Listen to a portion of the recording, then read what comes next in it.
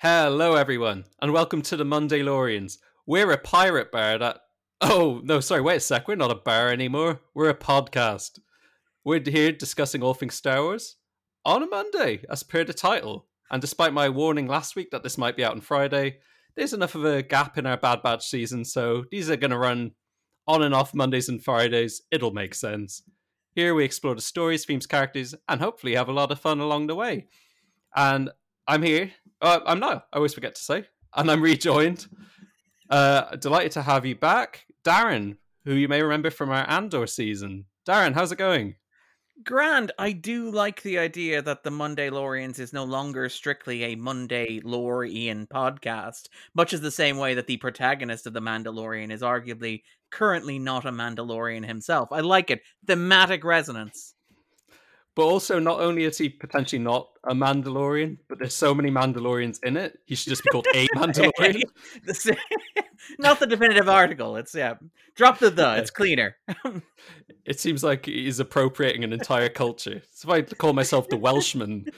Yeah, he doesn't appear for 7 minutes in his own season premiere, which is quite impressive. Like, it's quite impressive that the opening scene of this episode does not feature him at all until they remember, oh yeah, sugar, it's his show. You should probably pop in. I think I said this during the cursed Book of Boba Fett season we did. But they could have really called the Book of Boba Fett also the Mandalorian, and it still makes sense. Another Mandalorian. Yeah. More Mandalorian. Mandalorian. Just another Mando movie or whatever. What was those teen movies? Because you demandoed it. Because you demanded. Well, they really did. They really did get that guy out of a Sarlacc pit. For the enjoyment of some. Selective. Anyway, that's enough about the Book of Boba Fett, though I'm sure we'll come back to it. Vetted book. The Book of... Oh, no, I'll leave it alone. But here we are this week. As everyone might know, we're back to discussing the podcast's namesake, The Mandalorian. And we're going to be discussing Chapter 17, aka Episode 1 of Season 3, titled The Apostate. This one's directed by Rick Famuyiwa, who is also, I think, now a series exec producer of some description. Yeah. He's got some creative pull, which is nice. Yeah. And written by Jon Favreau, as me and Graham established, best known for ruining The Lion King. Because we're schoolyard bullies. No offense to Jon Favreau, but we had a whole story about it. He is a nice guy. I told Graham a whole story about my very hungover experience seeing one scene from the Lion King remake, and it's poisoned my worldview, more or less. Anyway, everyone, go and listen to the last episode with me and Graham for that story. This is how I promote the show now. I'm using anecdotes from earlier episodes. Gatekeeping anecdotes. So, Darren, we had you on for Andor, which was, of course, a delight on multiple levels, because Andor was great. And it was lovely to have you on talking about it. So people who've listened to that one may have an idea, but for people who haven't, what is your relationship with The Mandalorian overall? Yeah, I mean, this is kind of an uncomfortable question because it's like, I generally think The Mandalorian is fine. I think like The Mandalorian is a show that in its first season I thought was perfectly adequate on a consistent week-to-week basis. It was recognizably Star Wars content that hit all of the sweet spots of being Star Wars. You know, there was a cool Yoda-like baby in it. There was a bounty hunter who looked like Boba Fett. There were lasers. There were desert planets. There were ice planets. There were forest moons. Everything. And Bill Burr. And to be fair, I do believe that the next Lucas project is to digitally insert Bill Burr into all the previous Star Wars movies. That's the next plan. But I don't love it. I didn't think it was amazing or mind-blowing. I was kind of a little bit surprised by the reaction to it, how strong it was in terms of this is the best thing in the history of the franchise, where I was just like, this is fine. It's competently made. It's made by people who clearly care about what they're doing.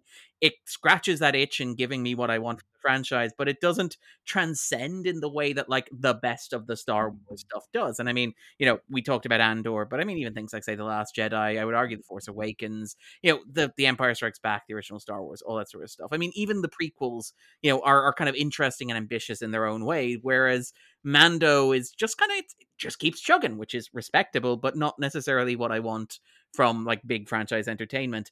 And I think I will admit I got a little bit tired, maybe would be the way to describe my response to the second season, where it was like Mando more Mando lore, as it were, where they just kept piling in tie-ins, crossovers, references, hidden pilots, allusions to building the shared Star Wars universe on Disney Plus, because obviously The Mandalorian is the flagship show, where it's like, we're going to bring in Bo-Katan from the animated series, we're going to bring in Ahsoka Tano, and as from the animated series, but also to launch her own live action series played by Rosario Dawson. We're going to introduce the Darksaber as a toy that you can now buy for something like $80 at the end of the That season. was season 1, in fairness, the Darksaber. Oh, was the Darksaber? That was like the very last scene. Was okay. Giancarlo with that? Well, Yeah, I think I gave it, like, I think I didn't dock the first season for the final shot. I was like, okay, you get a pass, but instead the second season is just all of that all of the time, which was kind of like distracting for me and kind of took me out of it. And again, obviously the CGI Luke stuff, which is, to my mind, perhaps controversially, an abomination against God. And like, it's just something that should not happen and should not be something that we encourage as a culture. And I think that that's my kind of complicated relationship with The Mandalorian. I think the first season is fine. The second season embodies a lot of what I do not care for about modern franchise media, which is the idea of like being constructed primarily of synergy and tie-ins to get you to watch other things that you have either already watched because you're interested in, or don't want to watch but now have to because you feel like they're part of the assigned reading for the course that you've signed up for. Okay, well, I'm sorry I'm going to subject you to 90 minutes on more of this. No. Jokes aside. Yeah, jokes aside. We will talk about the third season. I think the third season premiere is a step up from the second season, but we'll get to that. Well, that is kind of what I formulated as kind of the question of this episode for us to discuss. Is this episode a tale of redemption in an in-universe and meta level? I don't think so, because I don't think The Mandalorian conceives of itself as a show that needs to be redeemed. In many ways, like, The Mandalorian is the show that redeemed Star Wars in inverted commas, where you had, and again, this is the weird thing where you talk about Star Wars, where these movies all made over $1 billion, were massively impactful. One of them was the biggest movie of all time. Two of them were the highest grossing movies of their years. Like, the only one that was an out-and-out flop was Solo. Even fecking, like, The Rise of Skywalker performed reasonably well at the box office. But you had this narrative of, like, fans being alienated from the sequel movies and all this sort of stuff. And The Mandalorian had the narrative of redemption already around it, where it served to launch Disney Plus. It was the jetpack that kind of like powered Disney Plus, like a Mandalorian flying through the sky. It's, you could argue that, obviously the pandemic was a huge part of it, but those early Disney Plus subscriber numbers, initially surpassing expectations on launch, were pretty much solely down to The Mandalorian. It placed, I believe, on Nielsen's, like, it was what, 5th, 6th on Nielsen's top 20 original streaming shows for 2020, despite the fact that did they release any episodes that year? Oh, they did the second season that year. It's second season, yeah. Yeah. But like, again, the highest placing non-Netflix show on that list.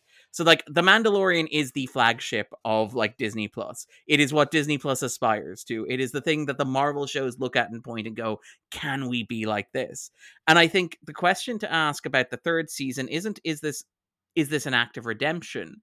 It's a question of, like, what exactly is this trying to do, both in universe and out of universe? Where this feels like a project that has like 3 contradictory objectives driving it, where like it is trying to do 3 things that are radically different and in many ways mutually exclusive. Where the first thing is that it has been, as you said, the second season of The Mandalorian was in 2020. That is, 3 years ago now, 2.5 years ago, because it aired late. A good year, if I remember that one. Yeah, I mean, everybody's celebrating 2020. I mean, like, I feel like, Yeah. it was just one where, nothing bad happened that year, as far as I can remember. In fact, nothing happened that year, I think, as far as I can remember. Yeah, I think we skipped that one. Yeah, and 2021 and most of 2022. But, like, it is a show that premiered 2.5 years ago. And as you kind of alluded to, those 2.5 years felt like a decade, where, like, there is this sense of, like, this show was the most popular show on Disney Plus, but it has been a while since the show has been on. So the primary thing this episode has to do, is to remind you how much you love The Mandalorian.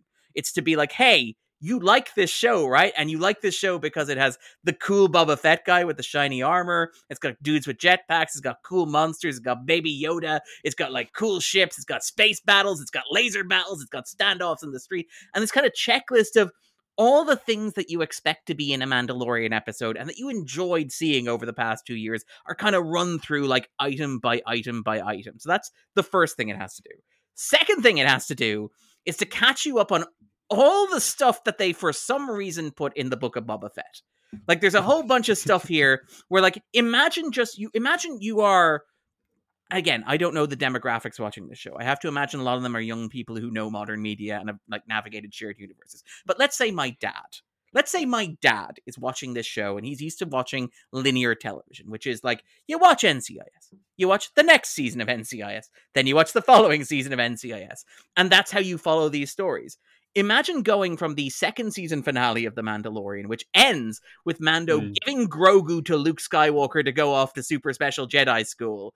And then this season opens with, oh, by the way, Grogu and Mando are just together again for some reason. You misunderstand, Darren. It's an homage to Dallas. He woke up in the shower and Grogu was back. I like to imagine he was wearing the helmet. Yeah, he was wearing the helmet. But like that's the thing where it's like, it does feel, and again, I don't know how up to date you are in the MCU. Have you seen Quantumania yet? I have not. And I actually do want to, because for my sins, I really like the Ant-Man ones. And everything everyone says about this one makes me think, oh, God. I have seen MODOK, and I'm all for it. It looks disgusting. Which is what you want from your short little stubby leg guy. I want to throw up when I go to the cinema. Is that too much to ask for? You want a big bucket of popcorn you can just vomit into. Oh, yeah. What I would say is that, like, that is an example. It feels like Disney are now kind of reaching the point where the idea was, could you buoy these shows by tying them to other shows? So could you get people who are watching The Mandalorian to tune in automatically to Andor, to tune in automatically to the Book of Boba Fett? And could you assume that they were all this one kind of like fungal network of shows where it was just one big story that unfolded across multiple arcs? The idea that, like, I think a lot of comic book movie fans think the MCU is, but it's not really. Where like fans are like, oh my God, Endgame is the culmination of like 11 years of storytelling. And I'm like, no, my mom watched it and asked why Batman wasn't in it. She was able to follow it fine. She was able to come in relatively cold. She'd watched Infinity War and completely forgotten about it, but was able to keep up because of how these things are structured. And it's like, here you have so the reason I mentioned which I would just say, I'd see that as a compliment to Marvel that they made that film, and Absolutely. It is understandable. I think that is good. Yeah. No, like I'm not criticizing it. Like that's a very good, that's a very good business model. Yeah. I think that there's a tendency in the way that fans talk about these things to miss what they actually are, and to miss like why they work for people who aren't fans. Like why these movies become the biggest movies of all time has nothing to do with like how many people argue about things on Twitter. You know, it has to do with the fact that my dad can go and see them and just hop in and follow along. And I think that that's a kind of a reckoning that Disney seem to be having a little bit now, where, again, very brief spoilers for Quantumania. It's in the posters. It's in the tagline. The character of Kang is in the movie. I don't think that counts as too much of a spoiler, right? Holy cow. I know. Whew. Well, no, I thought it was in Creed 3. No Kang do. I mean, look, that's. I think we're seeing the emergence of a Major's new star, if you ask me. Creed 3 is great. Go see 3 Creed. But I will. Yeah, that's I like taking this podcast, putting it firmly at a place and time. Yeah, I mean, you can figure it down almost to the day that this was recorded using these references. What I would say though is that the point that I was going to make about Quantumania and how it relates to this is that like Quantumania introduced the character of Kang, right? Kang was already introduced in the season finale of Loki. In the season finale of Loki, Kang has a whole 10-minute monologue in which he explains who he is, what he wants to do, what his purpose is, right? Now, you go to the cinema and you watch Quantumania, and Disney have done the math. They know that, like, they want my mom and dad to be able to watch Quantumania having not watched Loki. So you get watch Quantumania, and Kang shows up, and what does he do? He spends 10 minutes explaining who he is, what he does, and what he wants. There is a sense of, like, redundancy built into it. And you have that here where a large part of just this replay the scene. Yeah, that's it exactly. They play the scenes from like the Book of Boba Fett in the previously on, right?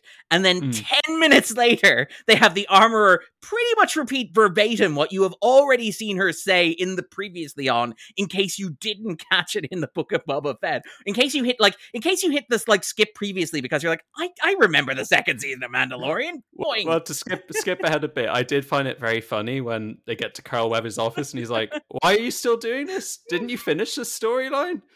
He kind of just acts as like, if we ask the question, it's not silly. Yeah, I want to come back to that because I think that's the third thing. So the second thing it does is it brings you up to speed with everything you missed on that spin-off that you may not have watched. And then the third like competing thing on top of A, just being a standard like Mando adventure, B, being like, by the way, everything has changed since the last Mando adventure. C is, by the way, this is a completely new Mando adventure as well, where it's like, we're setting up the stakes for presumably what this season's going to be. Favreau has talked about having written the fourth season. I have to imagine this is going to be a thing where every 2 seasons of The Mandalorian are their own thing, where it's like, by the way, and now for something completely different. Because as you're right, like they show up on Navarro and like Cargo's like, it really feels like the show that you were on kind of ended, Mando. Would you like to retire? You can live off the fat of the land. You have saved Disney Plus. You have rehabilitated Star Wars. You have redeemed the franchise. You can lay down your burdens and collect an easy paycheck. Why are you doing this? There's a job vacancies because Cara Dune died on her way back to her home planet. I think her home planet also died on her way back to her home planet. But yes. Cara Dune. I like just the right amount of dealing and acknowledging with that, where it's like, you don't need to have any further questions about this character. So, sorry, Mando. Cara Dune made some weird space tweets. The New Republic, they've got some very stringent social media policies here. But yeah, like that's the thing about it, where like, I don't think it's an act of redemption. I don't think it's trying to redeem the show. I think it's trying to like remind you of how popular the show was when it went off the air 2.5 years ago. Bring you up to speed on a bunch of stuff that happened on a show that it assumes you didn't watch, even if you did. And then also be an entirely new show at the same time. And that's an incredible amount of work for like a 40-minute premiere that opens with a 7-minute battle of somebody shooting miniguns at a giant turtle monster. And like that isn't me criticizing it. Like, I actually do think that Favreau does a remarkable job with all of this that he has to smooth into 40 minutes of television. Yeah, no, that's a very good answer. I think I suppose I look at it almost like, I guess because I'm like you, the season finale of Mando 2 left me really in a bad place with it for multiple reasons, but a lot of it is just to do with the culminating overt fan service throughout that entire season. Yeah. I still think there's some really good episodes here and there, like, you know, a show that opens with Din Djarin teaming up with Timothy Oliphant to fight a dragon, you know, pretty good way to open a season. Sandjaws, like they literally do the shot from Sandjaws. They do like the dolly zoom on Oliphant, which I loved. Yeah, they strap bombs to a cow, like it's a really good episode. So I guess in comparison, like this is a very low key, low energy kind of start to a season, which I don't see as bad necessarily. I like that they're kind of setting some ground. Again, this is probably inside baseball. I don't know if this is of any interest to your listeners, but like in terms of media coverage, it's very revealing that like as far as I'm aware, they did not send out screeners of the season before it started. But literally as soon as this episode aired, people started getting notifications from Disney PR. By the way, you can now watch the first 2 episodes as a press screener. Ooh. And it's really revealing that Disney are like, as soon as like the press have seen the first episode, we want to make sure they can watch the second episode because that's what we want to push. Because this does feel like it's a lot of setup. It feels like this is a lot of like laying groundwork. And it's like, that's not what the season's going to be. I think you're right. The second season didn't have that burden. It could just continue, you know, it could just pick up. Yeah, but I like that this one, it feels like the stuff they're setting up is stuff that's kind of, except for one thing, which we'll get to, is stuff that's kind of contained to this story. Like, oh, the Mandalorian is on a quest, something to do with Mandalore. It's not, I need to go and meet Watto to ask him about some ship engine parts. Watto's long-awaited return. I would love to see like Disney trying to like rehabilitate Watto. About to say like manage the very thorny issues around Watto's presentation, where you're watching him and you're like, I know he's offensive. I don't know which specific ethnic group he's offensive towards. It could be several of them. And I would love to see Disney just like wrestle with that rattlesnake. He's such an amazing like Schrodinger's cat of a racist caricature that you do forget that his character is also a slave owner. He's so far gone, you forget that. I kind of love how audacious Watto is. And to be fair, Attack of the Clones does make the case he's a good slave owner. Put a bomb in a kid's head. Oh, he's such a what a guy. What a charmer. Yeah. A little stinker. But yeah, so the stuff in the show is about the show, you know? Yeah. And at least Bo-Katan now is like kind of a Mandalorian character in this show. And I appreciate that. And there's some little things scattered in. Like, I suppose we'll get to it. I think this is my only thing in this whole episode. It's got its ups and downs, but there's only one thing I'm really worried about. And this you might, I don't know if you know about this. There is a scene where they're going through hyperspace and Grogu sees space whales, which was, of course, a reference to James Cameron's outstanding success with Avatar 2. Yeah.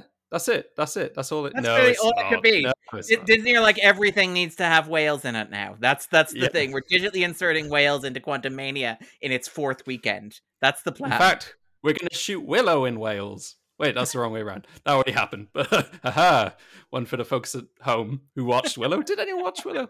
I haven't watched it yet. I watched Willow. Is that right? What's it like? Yeah.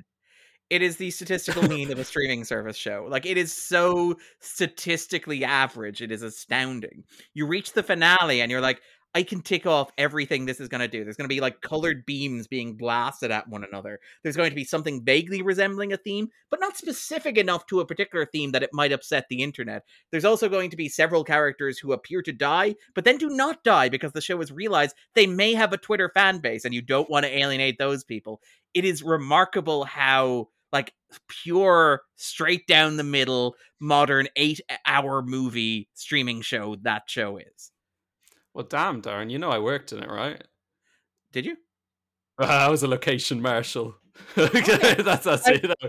I will say it looks gorgeous. The 7th episode looks absolutely gorgeous. The one they shot on the beaches and stuff. The one they shot. Oh, that's the one I was working on. That's really funny. Was it? Fantastic. Yeah, I was there for the whole thing. It's gorgeous. Like that's a really gorgeous episode. Yeah, it was my idea. It was all yours. It was all me. I'll take credit. In fact, I actually sent back the script. Originally on the script, they're supposed to be going over some hills or some shit. Yeah, and I was like, you know what? Put it on a beach. Have it on an ocean. Let me talk to Warwick. Yeah. We have some notes. How did you get in here? That's always a great question. But yeah, so this episode, I don't see a lot of talking about this, and I think part of this is online. I don't see as much a buzz, and I think maybe part of that is the lack, or the rather toned back references and the lack of screeners put out. But I know people are up and down on it. Sorry, I've gone off track from the whales. I made a stupid joke and forgot what the actual information I was meant to impart. Were you going to talk about the Ezra stuff? The idea that's setting up? Yeah. Yeah, okay. So What Niall is saying is that like the whales were in the Speed Force, and it does look like Ezra Miller may be joining the Star Wars franchise. That is clearly what That'd you be were alluding to. exciting. Would that be the adjective he would use? Well, exciting can mean a lot of things. Yeah, everybody remembers that Oscar-winning moment where the Flash enters the Speed Force, right? Well, now it's going to happen in Star Wars. Why not? But yes, so the space whales in question are called Purgils, and they are very strongly related to how Star Wars Rebels ended, which a follow-up was hinted at in the last season of this show when Ahsoka shows up, and it seems like that is essentially what the Ahsoka show will be. Yeah. So there's two ways of looking at this. One is this might just be a nice little scene because these are space whales who travel by hyperspace, and it makes for a nice scene. Yeah. Or else this is going to be a huge thing that ties into the season, setting up another show or two other shows. And as I think everyone can guess, if they made it 25 minutes into this or how long we've been talking, I don't think we want that. That's like kind of the antithesis of everything we've said so far. That we liked about like Mandalorian is that it was a simple back to basics show that did Star Wars stuff, as opposed to being a toyetic commercial that reminds you of things you can watch on Disney Plus. As opposed to being the part of the sequel to the Clone Wars, which is a sequel to Attack of the Clones. I think it's just too much of a jumble at that point. We need to, like, I'm fine if that's what the Ahsoka show wants to be, but these things can be separate. We don't need them all in one stew. Yeah. Content soup, I think, is how I described it somewhat, like, arrogantly. But yeah, like, content soup, where everything just doesn't have a shape.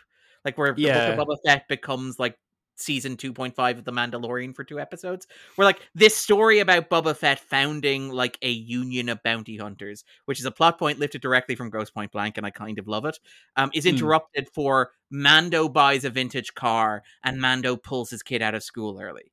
Like, it's very strange to think that you're in that writer's room pitching that show, and you're like, so, this 7-episode season, I have some pitches for episodes 5 and episode 6.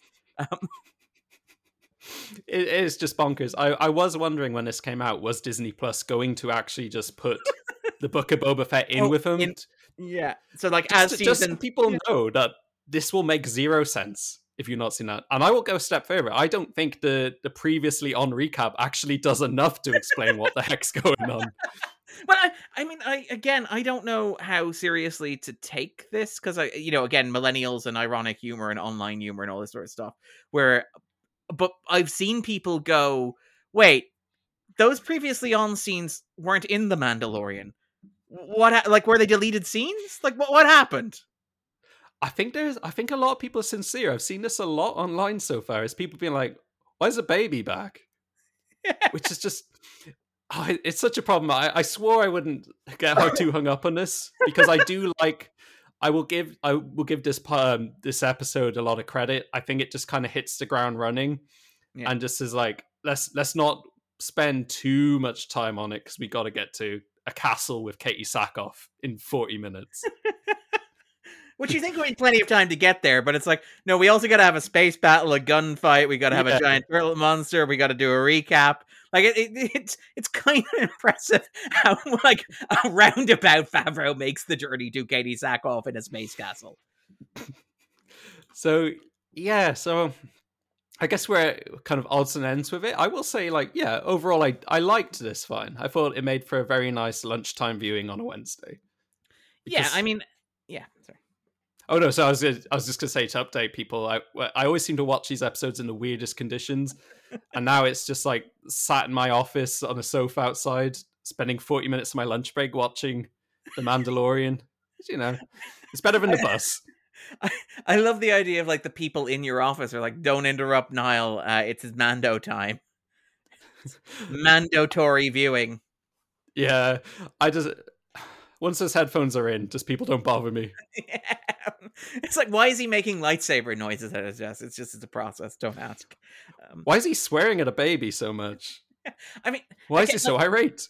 But that is you mentioned the Grogu stuff and not want to get it hung up. It probably is worth unpacking, where it does feel like again, Favreau has talked about how for him the Mandalorian can run forever, and part of me is like, and again, we haven't talked too much about Favreau, but like, Favreau seems like a nice guy. He seems like I as skeptical as I am about like the franchise era in which we live, I bear Jon Favreau very little ill will. Like, I do not care for The Lion King. I think it's a terrible movie in just about every way a movie can be terrible. But part of And me then is they like, remade it. well done, well done, Sorry. well played. But like but I don't begrudge Favreau for that. I'm like, I don't see that as an unforgivable sin. I look at like Chef, which is like the most vanity project that ever vanity project, which is like, I made the MCU, I get to make whatever movie I want. I want to imagine a universe where like Sofia Vergara is my ex-wife and Scarlett Johansson is my current girlfriend, and also I'm kind of best friends with Robert Downey Jr., who's married to my ex-wife, and we're all just hang out and I cook Cubano sandwiches. And I'm like, this is the most absurd vanity project in the history of vanity projects, but I'll allow it because you seem like you're a nice guy. The Favreau is the only billion-dollar director who would probably help you move if you asked him to, and he'd probably cook you a nice meal afterwards as well. And I think he's talked about how he imagines the show running forever, and part of me is like, that's Favreau, the good company man, where Favreau is the guy who it seems like whenever Disney have a problem with something, like, bring in Jon Favreau because he'll work hard on it, but he also won't have any strong opinions that will necessitate us firing him from the project. If we give him a note, he will take the note and he will implement it in a way that makes sense, and he still has fun. Sorry. He was almost definitely the second, or he was definitely the runner-up for Solo when they would kind of get a new director. You can feel that kind of, he's on that level of who's reliable, who can get it in on time. Yeah, well, I mean, the real question is, like, was he actually runner-up for, like, The Mandalorian, and was, like, Ron Howard the first choice? was that the Lucasfilm master plan? It's like, we got Ron Howard, he fixed Solo for us, let's see if he can do a TV show. If Solo had made more money, he definitely would have. I don't think they blame. I don't think they Oh, blame. no, Howard. not blame. Yeah. But I think if that movie was knocked out of the park, they would have been high on their own supply, you know? Said, Ron Howard, he's the juice. Yeah. Finally, a visionary worthy of the franchise.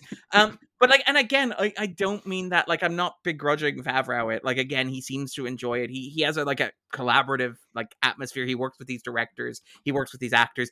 Everybody speaks very highly of him. Like, even say Pedro Pascal, who is like one of the busiest men working in Hollywood, and you hear all those rumors about him in the suit. I mean, I like that, like, Bryce Dallas Howard is like the performance of Mandalorian is, quote, a collaboration between Pedro Pascal in the voice booth and various actors, which we must rush to state include Pedro Pascal himself, but also other actors who are not Pedro Pascal who perform in the suit. But even he's like, look, they were very generous with the scheduling and they were very inventive in terms of allocating time. Like, it was a very creative, very like warm and fostering atmosphere.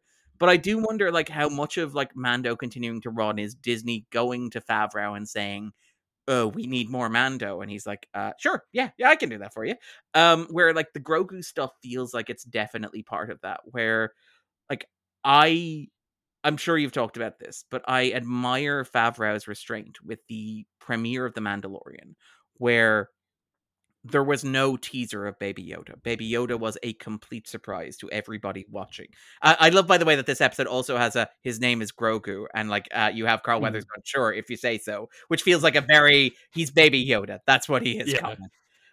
But like the moment where like the reveal of Baby Yoda is seismic because Disney again, we live in the world where spoilers are this big marketing tool, and you get people to watch by teasing all this stuff and promising all this stuff. And in fact, you end up with movies like, say, Doctor Strange in the Multiverse of Madness, where fans are upset because they feel like they didn't get everything that they were promised in the movie. It's like, where was Nicolas Cage's Ghost Rider? Where was Ian Griffith's Mr. Fantastic? All these things that I hated when I saw them in movies, but now want to be nostalgically reminded of. I bet they're coming back. I bet yeah. But that's a Secret Wars thing or a Kang Dynasty thing. That's not a Doctor Strange thing. And I think like Favreau, credit to him, kept Baby Yoda out of the marketing. There were no toys. There were no dolls. There were no posters. There was no publicity. There were no gifts. Like, Baby Yoda just hit the internet. And again, we should note, in December 2019, right before Christmas. And you have to imagine that every Disney, and in fact, you don't have to imagine, there are actual reports of this happening. So, but like every Disney executive is shaking their fist at the sky going, we could have had Baby Yoda plushies in the store like for Christmas. You had all these reports about like Etsy was being flooded with counterfeit Baby Yodas, like people making their own homemade Baby Yoda dolls that you could buy for relatives at Christmas that Disney were clamping down on. And it does kind of feel like Favreau's story with Grogu ends with like him going off to train with Yoda, but Disney kind of tap him on the shoulder and go, look, you got your one big swing at the start of the first season where we let you do it without any of the Christmas toys or any of the publicity, but now you owe us. And Grogu is an essential part of this show's iconography. So I know that this story that we're setting up in the season looks to be very Mando heavy. It doesn't look like a story that was designed with Grogu in mind. It doesn't look like a story that has a neat arc for Grogu as a character in it. But it's like, you're going to put Grogu in the show. And that's, you know, and again, part of me is like, that feels like why it happens in the Book of Boba Fett, because they're like, the third season premiere of Mandalorian better fucking start with fucking Grogu on the show, because if he's not in the first fucking 10 minutes of that show, we're gonna have people dropping off. That's it. The show's done. It's cancelled. There is that vibe to it where Grogu's appearance feels like it is kind of a creative compromise where it's like, well, Mandalorian is Mando and Grogu. It just has to be. That's what the show is now, right? It's crazy because I was thinking he comes back in Book of Boba Fett, R2-D2 flies him back into the series, which, don't get me started. But if that happened at the end of this episode, Grogu just shows up, and you've got a bit of a mystery to the season of why is he shown up again? What happened? They've got something. They've got a bit of a hook. Instead, they hijacked another show. I'm usually very positive about Star Wars, even the Star Wars I don't like, but that's just a creative decision that just continues to baffle me. I mean, the more time goes on. Part of me also imagines that, like, the reason why they don't do that is precisely because you have, say, the Kylo Ren stuff that is a huge landmine in the sequel trilogy, where Kylo Ren has this fandom and the fans are really upset that, like, the villain of the sequel trilogy is essentially a school shooter. So you're a massive Star Wars nerd. This is a massive Star Wars nerd podcast. We can talk about nerdy stuff. You have things like, I think, Charles Soule, like his comic book run, writing around that and trying to rewrite it and trying to rework it so that, like, Kylo Ren is no longer a school shooter basically in the Star Wars universe.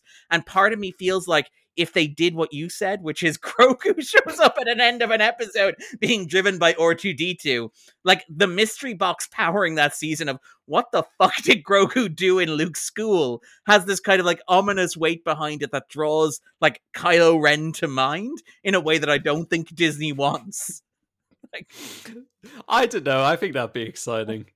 I do love the idea of Luke being like, only twice did I try to murder a student. Only twice. Yeah, if you get to 3 times, you're fired. I was a teacher. I know the rules. Also, that Charles Soule run, I really like Charles Soule. Is that how you say it? I didn't say it that way, yeah. Sorry. Yeah, I didn't think much of that run at all. I thought that was kind of gibberish, honestly. Well, Soule has a bit of a, again, we're getting very nerdy here, has a bit of a kind of a Favreau vibe to him, where you can tell that there are projects that he is very excited about, and you can tell that there are projects where, like, Marvel, who are now his primary employers, are like, which we'd really like it if you do this editorial and mandated thing for us. Where it's like his Daredevil run has this incredible story arc, which is, again, he's a lawyer, about like Daredevil going to the Supreme Court and trying to convince them to accept testimony from superheroes in their secret identity. And you could tell that is the good shit for Soule. You could tell it, like, when Soule pitched the run, he was like, I'm a lawyer. I want to do superhero lawyer nonsense. And the Marvel were like, sure.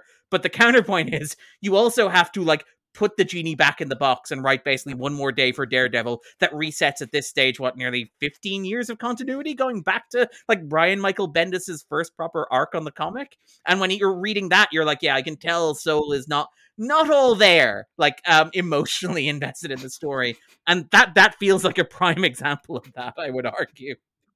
But his Darth Vader stuff, I think, is really good. If I'm thinking of the right one, I think he does the mainline comics. I'm not up to date with them. I fell off. I love comics, but I always run into problems when I drop them all. Yeah, I'm very all or nothing. Yeah, I like Gillen's Darth Vader run is like one of my favorite comic book runs ever. And like licensed kind of tie-in runs. And I like Souls, and I think Pax is fine. Pax is interesting. I think there will be a lot to discuss about Greg Pak's run, because he starts to bring in the sequel like mythology, where you can see like again, this is not a conversation for the scope of this episode, The Mandalorian. But I guess it kind of is, because he's flying a like a Naboo starfighter, like where Yeah. Disney are kind of like folding in the prequels, and like their big project over the past 3 years has been, can we make the prequels a beloved part of the Star Wars mythos? It has been 20 years now. Surely fandom hatreds died down. Surely enough fans have come of age, the people who grew up with the prequels, that we can fold them in and have them accepted, and we won't have to deal with, say, the red letter media type crowd being very angry and shaking their fists at the sky, going, these are like an offense. They assaulted my childhood in a moment that, in a description that like should have made everybody's skin crawl when people were using it, and hopefully does now. But like you can see them doing things like, Obi-Wan Kenobi is full of prequel stuff, right down to using like obviously Hayden Christensen as well. But you have things like, say, the Jedi Temple Challenge with is it Ahmed Best? Ahmed Best, yeah. Jar Yeah. Jar Binks rehabilitation project. Yay. But you also even like have like the Naboo starfighter here, which is a piece of nostalgia for like the designs of the prequels, rather than, as has conventionally been the case, the original trilogy. And it does feel like, if you look at, say, Greg Pak's Darth Vader run, like he starts doing a bunch of stuff, and it's very weird, because it's like, if you're gonna rehabilitate the sequels, Greg, maybe manage your expectations. Whereas like he goes straight for like Rise of Skywalker, where he starts taking stuff from like Colin Trevorrow's deleted like Duel of the Fates stuff. That like mutant I Sith have Lord. read some of this. Yeah. And he does like Exegel and stuff like that as well, and Wayfinders and all this stuff. And you're like, this is ambitious. I admire what you're doing. And it feels like what you're doing is laying pipeline for, in about 5 years, we're going to see this stuff filter into the live action TV shows, which is sequel nostalgia. Is that a thing? Can we test the water for it? It's already started, It's already started. Last season of Mandalorian had Snoke foreshadowing stuff in a cloning facility. They play a bit of his music even. Because the thing is, like you said, the kind of prequel rehabilitation is, when like Clone Wars came out, people started to say, oh, this is making the prequels better. It's like, well, yeah, because it's just elaborating on them. Yeah. And if you give fans a lot of lore, even for saying they hate, they start to like it. The more you explain something silly, the more they like it. And the more committed you are. Yeah. Because I think I always say this, if there's like a bad movie in a franchise, that's whatever, but I prefer them to acknowledge it and kind of use it as a building block. Like, we talked about Endgame earlier. That uses Thor: The Dark World as kind of a big part of it, a big segment. And it's no one's favorite movie, but at least they're like, well, it happened. We did it. Let's do a scene around it. I mean, there are two reasons for that. The first is the power move of, we can do anything we fucking want. Let's rehabilitate the Dark World, which I admire. That's very, again, Imperial phase Marvel. It's like, we can do no wrong. Let's rehabilitate the Dark World. And the second thing is that, because of like what Waititi did with Ragnarok, they then also had like a bunch of actors whose contracts included a third film that they were eligible for, like Rene Russo or like Natalie Portman, where she comes back and records a single line of ADR and fulfills her contract for like her third Thor film. But yeah, I kind of, again, love contract stuff. Like, that's the great thing about the franchise age. So much contract stuff. And that's I think the reason I struggled with Rise of Skywalker, because I know it's always going to be a point of debate, but it did feel like it was trying to do the opposite with Last Jedi. It didn't say and or yes and. It said no but. No. It was like bad improv partner, Yeah, I mean, like, it's like if you watch Return of the Jedi and Luke goes to visit like Yoda, and it's like, hey, Darth Vader told me some really heavy stuff. Like, he said he was my father, and Yoda's like, no. Just no. That's not what? He told you what? Hear you, I cannot. No, Luke, I am your father. Nonsensey talk. Yes. I don't even remember what we were on with this, but it's been a fun run anyway. Yeah. So cycle back up. Like, I think we're like, did we get to? Have we talk through the episode in terms of like the introductory stuff with the mask and stuff? Maybe, I guess. Like, we'll yeah, we can talk about that. So yeah, the episode starts with the armorer making a toy mask. It looks like it does look very like it came out of a box from like a shelf on a toy store. And a lot of the costumes in this are great. I think they look like real armor. And I don't know what the story with that one is. Was it like something they put together quickly? Mask? Yeah, for a kid who I think I read before this is Jimmy Kimmel's son or something. got to be that famous that you can just be like, hey, can you do me a solid and make my son a key part of Star Wars? Which almost makes me wonder, was it like a last minute thing? And that's where like, quick, get a mask. This role is now a child. That would Jimmy Kimmel's kid is here and will not cut his hair.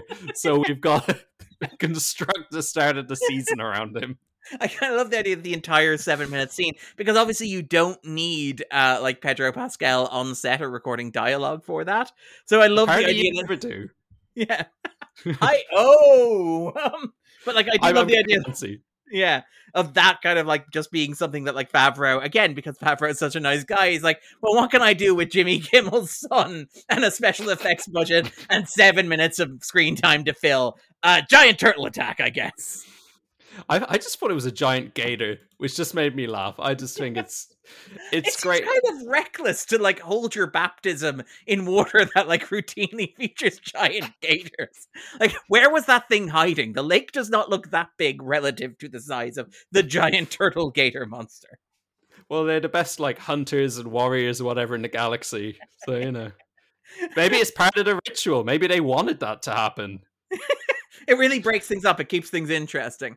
I mean, like, I like that scene in large part because, again, it feels like it's one of those, this is what the season's going to be. It's leaning into the Mando lore. Yeah. 8 episodes. of 7 minutes. Like, just 7-minute random shots of people attacking monsters that come out of the water. But like, that's the big recurring motif across the season. Whenever there's a body of water, there's going to be a giant monster in it. But like I do, sorry. Sorry. But the thing that I was going to say was that, yeah, I like that it kind of sets up the idea of like, this is a Mandalorian season where it's like we're leaning hard on the backstory of the Mandalorian, so we're going to literally begin with the construction of a helmet, and the idea that it is symbolic and it's designed to remind you, like when the scene opens, I'm like, was this a flashback? Until the Naboo starfighter flies overhead, I was like, is this a flashback to Jin's like origins? Because like obviously he's going to try and get himself reconsecrated, redeemed as it were. And like, is this show then going to show us via flashback his journey into becoming a Mandalorian? And it kind of thematically is that, but it also is an excuse for a 7-minute giant gator fight. And it's like, I like that as a thematic statement of purpose, if that makes sense. I think it's a nice way to tell the audience like what this season's going to be, particularly if you wait until like the final minutes of the episode to get to Katie Sackhoff on her throne on her space castle, Yeah, it's a fine opening. I think my only problem is it did feel, this is a problem I've had all throughout the show, is anytime characters are like a real pickle, let's say, backs against the wall, the solution is always another character comes in and rescues them. Yeah, that is kind of every time. There's no like real problem solving, but this works because it's a character intro. We're trying to get back in the energy. Yeah, and I mean, if the gator had eaten all those characters, would anybody care? Like that's the thing. I don't feel like it robs them of any agency, because I'm not like rooting for minigun Mandalorian. Is it Paz Vago or whatever? It's not Paz Vago. It's Jon Favreau. It's Jon Favreau. It is. I honestly checked my watch when like minigun Mandalorian appeared. I was like, how long is this scene gonna continue? But like, I feel like we're just escalating. I'm waiting for 80s rocket launcher Mandalorian to materialize. But like, I think like that didn't bother me as much because, as you said, like these are characters that nobody cares about, and I'm not like waiting for them to have their big moment. It's different when it's like the entire season finale and Luke Skywalker shows up and it's like, oh, is this your show here? Be a real shame if somebody were to walk in and steal it, wouldn't it? But again, part of me's also I'll give him back. Yeah. So yeah, you get to pay it forward, Mando. This is how these things work now. It's the only way we can get greenlit. Yeah. Literally greenlit. But like, I do also kind of like the idea of it as a show. Like, again, repeating that repetition that you see in modern franchises where like an earlier property did it, so now it's just what the franchise does. It's Han Solo riding to the rescue at the end of Star Wars. Like, that's exactly what it is. It's Han Solo shooting Darth Vader's tie out of the sky. It's exactly that moment. It would have been cool if it was Han Solo. Then people would be tweeting about it. Which one? Or both of them? A CGI compilation Oh, they just blend the features. Yeah, literally the devil. I don't know. It should just be a different actor. It should just be a third actor to make it extra. Yeah. And so all this is in service of getting to the title card for one, and then just having a scene where the Mandalorian kind of establishes what I think everyone assumed the season was going to be about. Well, everyone who watched Book of Boba Fett. He has to go and talk to the same character about the same thing.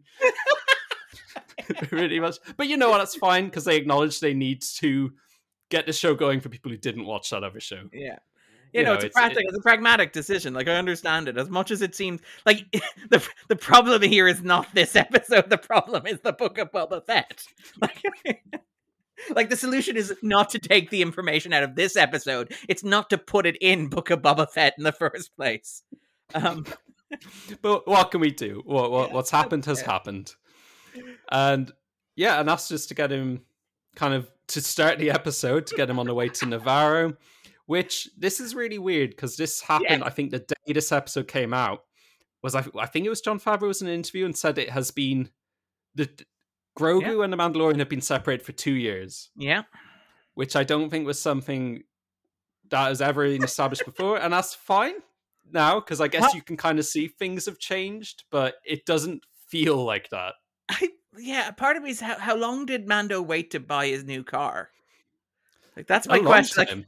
Like, did he just use space buses for a while?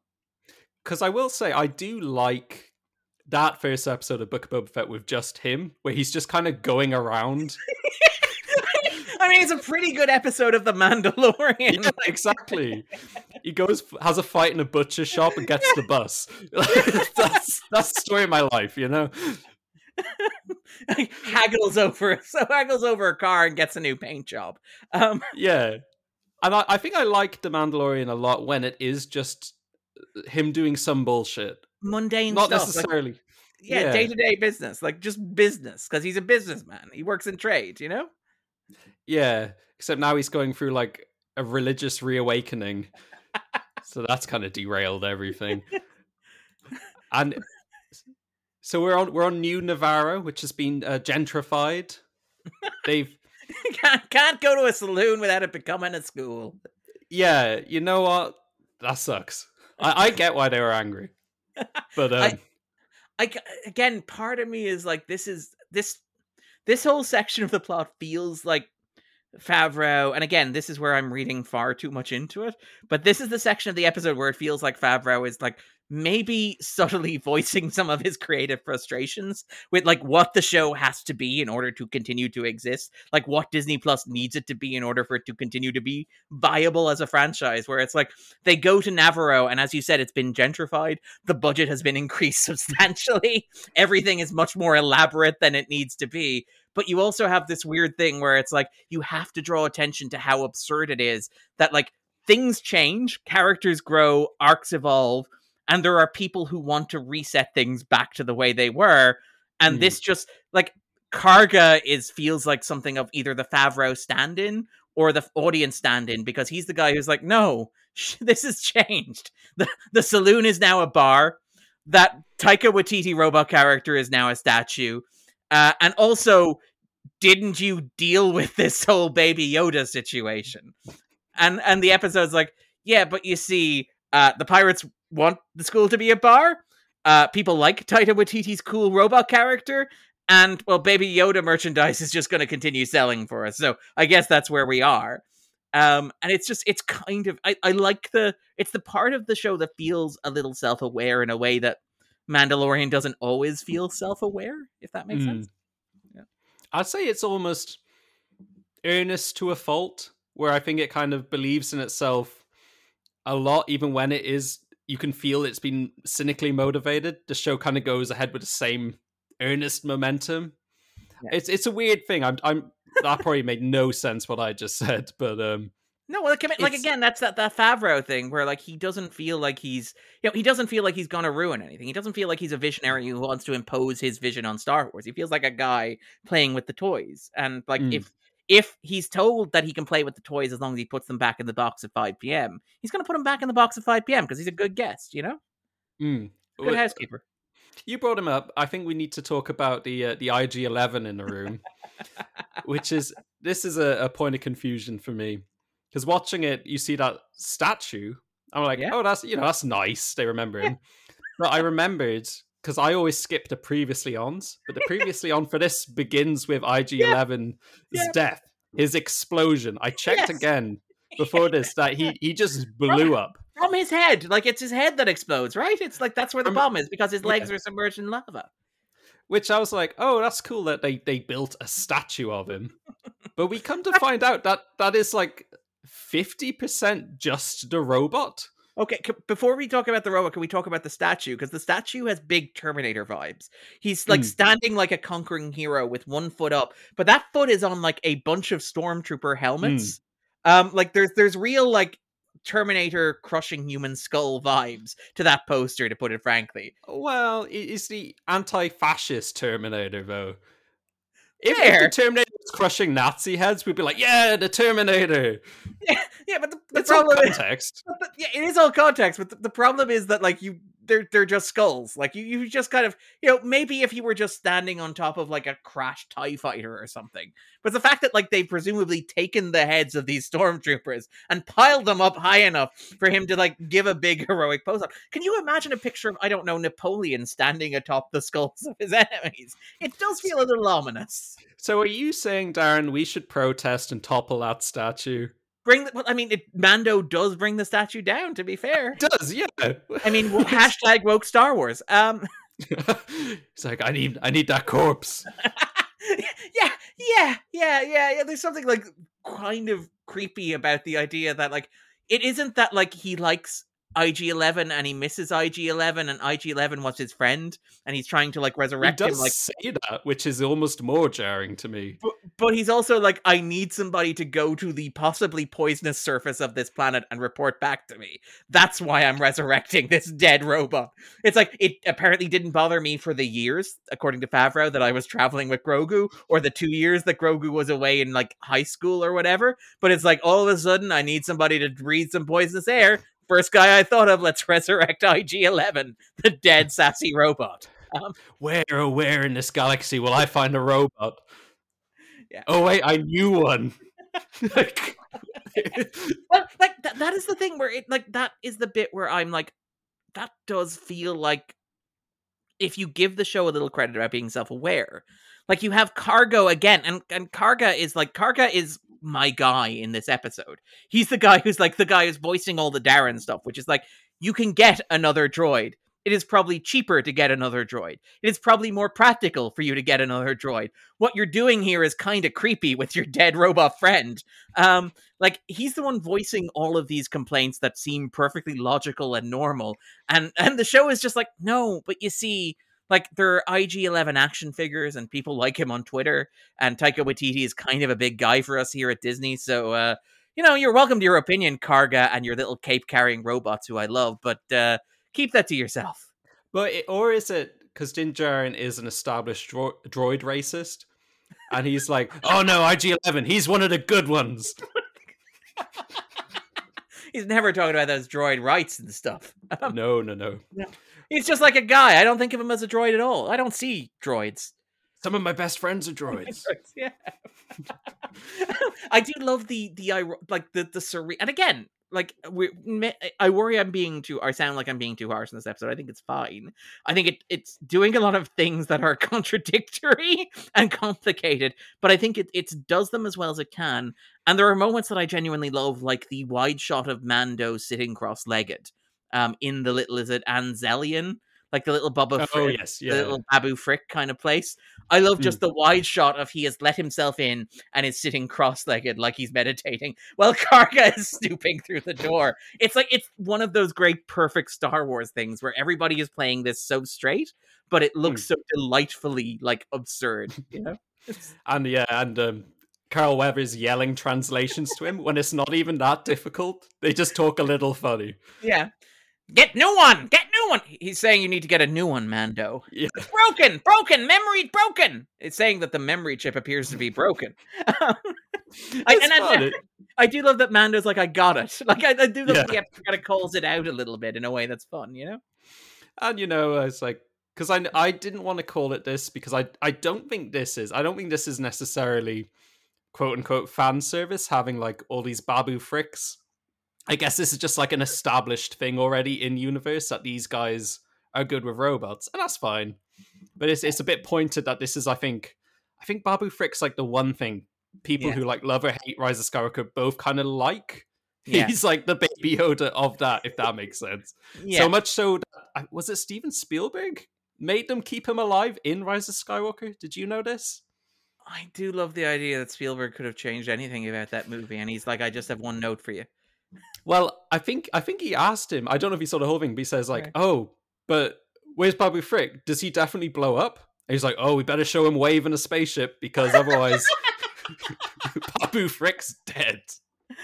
I do love that the takeaway note that they had from that conversation with Spielberg was, we better add a scene of Babu Frick waving so that like people know he's okay, rather than the only character that Steven Spielberg appears to have emotionally engaged with in this movie is Babu Frick. I'm like, or maybe he just woke up. He fell asleep after the Babu Frick scene. He woke up and was like, "Where's Babu? Where's Babu?" Yeah. What a fascinating movie Rise of Skywalker is. It's interesting. It's interesting. So yeah, I don't know why IG-11 still exists in any form, but they had fun with it. You know, he goes crazy and attacks them, and still Din Djarin's like, "Oh, well, I still like this one." I love that they crush him with like a bust of Karga, like, which that was good. That is like a really nice, and again, that's using your head. I'm like, I do appreciate a good pun, post-mortem pun. I would, but I don't buy that from that character. I think that if Carl Weathers said that, fair, but then Mando's kind of dumb, and that's why I like him. Is all through these shows, he kind of is a dummy. He's a stoic dummy, and he's a himbo. But you see, the thing is, though, if you have, and part of me likes to believe this was an editing choice, presumably time constraints, if you have Mando say that's using your head, you then can cut to Karga and have Karga go, "Yeah, the droid looks pretty busted up." That's true. Yeah. And then you can have the protocol droid make another pun. And I'm like, this immediately goes from a 3-star episode to a 5-star episode. No questions asked. Your next escapist article: how this episode saves Star Wars. It's the best thing to happen to the franchise since 1977. There are 3 consecutive puns about bus. And I guess we just need to say, talking about just like, because we're talking about nice things, cool things in the episode, little cape robots. Yes, the ones that wheel his cape, that will carry his cape. Again, love that touch. Love that touch. Very good. I think these shows generally are all really good at little touches. Yeah. They always have little things just like, oh, that's a nice like visual detail of this universe. Even like, when they... Like again, like the even on Andor, which is obviously a show that has to stretch its budget in different ways because it does like location shooting and stuff. But when it uses like its props, where like Polaroid cameras are used as sensors, and you have those old like things you used to use to clear checks are used for prison sentences and stuff. Like the production design on these things is great. Like again, that's the thing that people love about Star Wars, and I think it works really well. Where the universe just feels really cool. Like there's the moment where he goes to Navarro, and there's like a solid 40-second shot of him just wandering around looking at cool aliens that are like, some are CGI, some are puppets, some are makeup, some are prosthetics, and it's like, this is just really cool. This is just like feels like a nice place to hang out. I did, during that little sequence, I was thinking, oh, I really bet they wish this could have been their Star Wars Galaxy's Edge theme park planet. It almost felt a bit like that, and you know, props to them, they haven't done that yet. But I am still waiting for the day they do set one of these shows. They visit that place, which is like Edge, which is a canon, like a canonical planet. They've written novels about it to tie it in. And I'm surprised they haven't, because I know it hasn't been doing amazingly, and I feel like they would have done it as a push now. So, you know, credit. Can I, like, this is the thing, though, right? Because we're setting up a lot of work on Navarro, and we're setting up, like, a lot of the idea of Navarro as a paradise, and we're setting up the idea of Navarro existing independent from the New Republic and such. It does feel a little bit like this season is kind of setting Navarro up as a place that is going to, like, suffer horribly at some point over the year. It feels like this is all being invested in getting us to care about this place, and Jin's going to come back, or Mando's going to come back and discover that like there are a bunch of dead bodies burnt in the square or something, whether because of like Gory and Shand and the pirates, or whether because like, again, we've seen the trailers, the return of the people who are interested in Grogu and all this sort of stuff.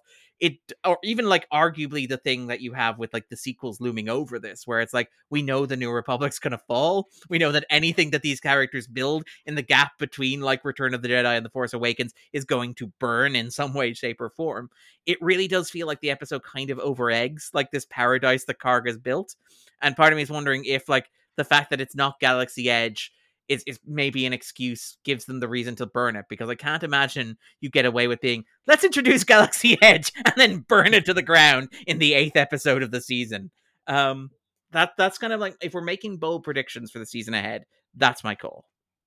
That is fair, especially because it's been operating for an indeterminate amount of time without any law enforcement. Yes.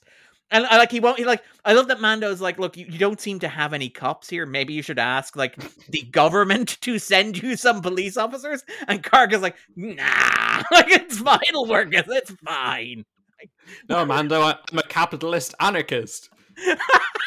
Well, I mean, like, again, I do feel like this is a theme the show is getting at, but we'll talk to it when we get to like the Bo-Katan stuff in a moment. It does feel a little bit like Favreau is trying to say something with Mando this season. And again, part of it feels like it's in conversation with Andor, which is, you know, for better or worse, an ambitious choice given how nuanced Andor is in the points that it's making.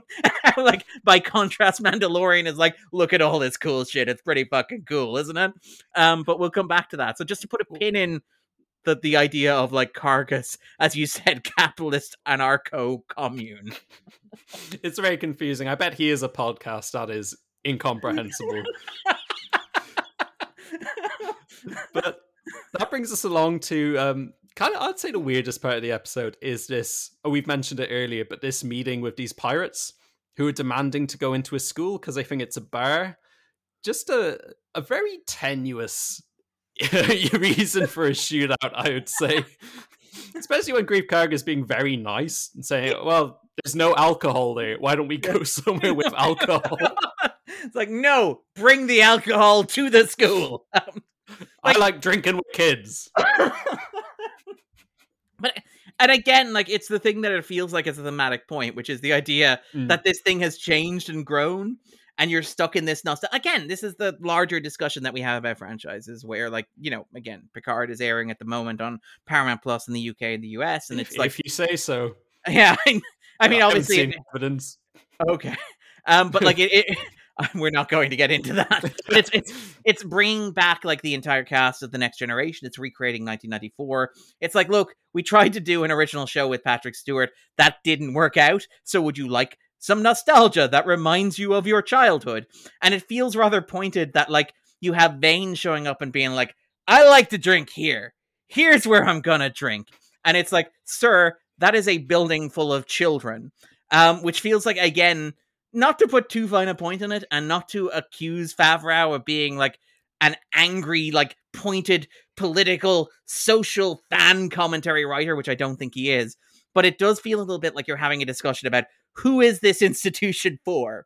Who is like Star Wars for? Is Star Wars for the old people, the olds, if you will, who wanted to be the thing that they always remember it being, the thing that they always recalled it being, the institution that they love, a hive of scum and villainy? I think is like an adjective that they actually use that term here, if I remember correctly. They actually describe it as, which is very direct invocation of like one of the iconic scenes from Star Wars 1977. Or does it belong to a new generation? Do you hand Star Wars over to people who get to make it their own? And like the push and pull and the tug of war that exists. And again, it's not just Star Wars, it's every franchise. It's Star Wars, it's Doctor Who. It's arguably even like Fast and Furious, it's Marvel, it's all this sort of stuff. And I do think that like, I think there is a conversation taking place in the gentlest possible terms, because Mando is not a show that is going to provoke its audience in any way. But I do think that there is something deliberate in, as you said, the very strange choices where, like, it's a school. Why is the bar now a school? It doesn't feel like the bar is a building architecturally designed to be converted to a school. why is Vane not willing to do the perfectly reasonable thing of maybe walking 20 feet down the street to find another bar that can conceivably serve him? And why is he being such an asshole to Karga, who is being very accommodating to him? And those choices only work if A, you assume that they're there because there needs to be a shootout, because again, we need to remind audiences that this is just classic Mando adventures. But B, I think because it ties in thematically to that stuff that you also have with Mando being like, no, I like this droid, not a new droid, not a new droid, not a different droid. I want this droid. And you have this kind again, it's kind of weird that the show's like, when Vane shows up, it's like, this used to be a bar, that's bad. But when Mando, and I suppose when Mando shows up, he's like, I want this droid, that also doesn't work out well either. So maybe the show is making a point about new things. Well, I am hoping, because this is something that's been here since the first season, is it's established that when he was young, he was inducted into the Death Watch cult, who are an established part of Star Wars canon. That's this like very murderous, almost like, cult. They're a cult of Mandalorian. Their name is Death Watch. Like their name is like, the branding is pretty on point. I guess all Mandalorians are about kind of killing. They're like Klingons of Star Wars in a lot of ways. But I've been waiting. It's like, where's the moment where this character starts to change his mind about that? Because that feels like that's naturally what's set up. And maybe that is something they're going into this season. Because now, I thought him getting kicked out of the cult would have been enough. But now he so badly wants to get back in. It's like, when are we going to engage with this? With the fact that it is a cult. Like can we just acknowledge that it is a cult? Like, we opened with a child being forcibly inducted into it. And sure, it's interrupted by a giant turtle monster. But it kind of draws your attention away from the fact that it's the last time the kid's face is going to see sunlight. It does. Because Bo-Katan was a member of the cult who, in the Clone Wars, helped a hostile takeover of her planet that got her sister, the leader of the planet, killed, and put Darth Maul, a man who looks just like the devil, on the throne. So I am hoping that character has some opinions on it. I mean, to be fair, she does seem like the end of the episode does suggest that she does have some opinions, but not before we get to a crazy asteroid battle, which again feels like it's just we're doing standard Star Wars stuff. Again, a large part of like why this episode is 40 minutes and nothing happens in it is because so much of it's like, you remember Star Wars stuff, right? You like Star Wars stuff. How about some Star Wars stuff?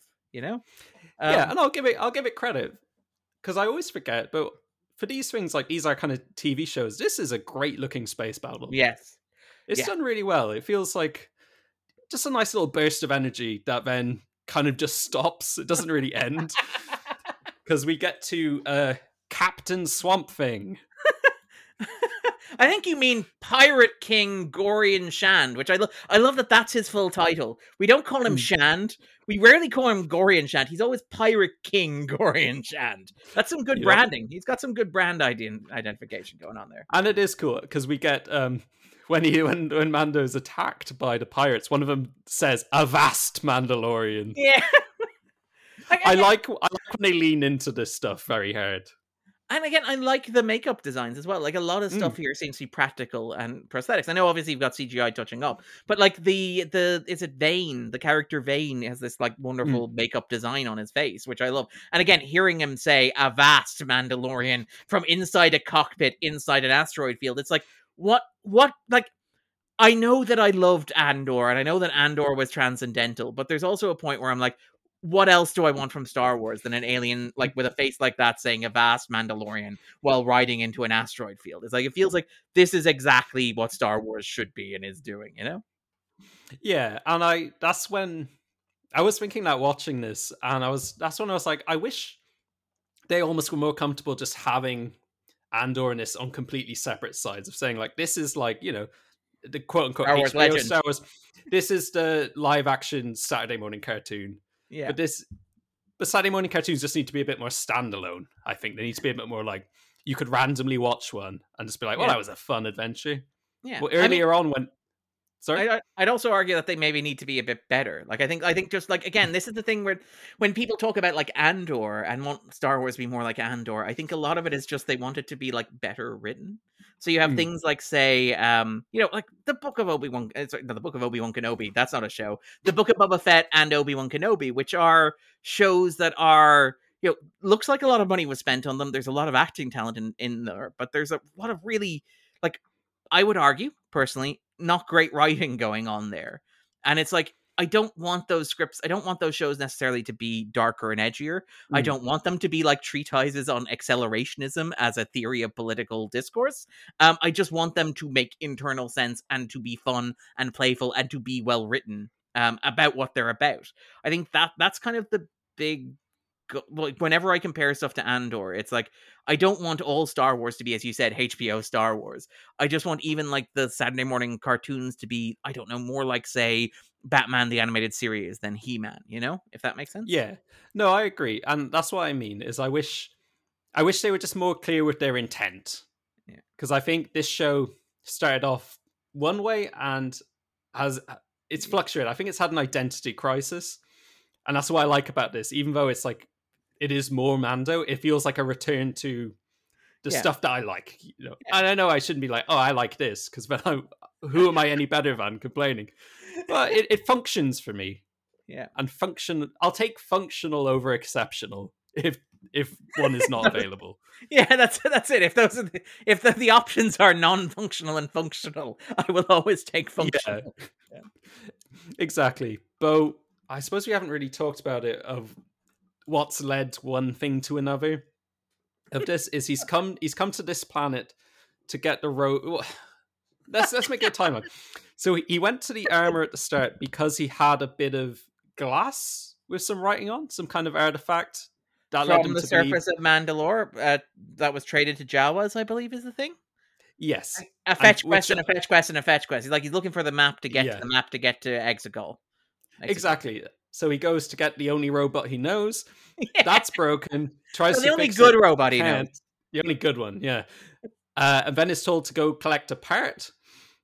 And I can't for the life of me figure out then what leads him to go to Bo-Katan. Does she know where a part is? No, I think that's kind of like he's launching a secondary quest simultaneously, where it's like, obviously the memory chip is going to be something else that plays out across the season, because like, this is not a spoiler. This is not something that comes up next week. I'm not ruining it for anyone, but like, it's very obvious that IG-11 is going to come back into play at some point during the season. It's Chekhov's robot. We're not introducing him and then going to forget about him completely. This is not that show.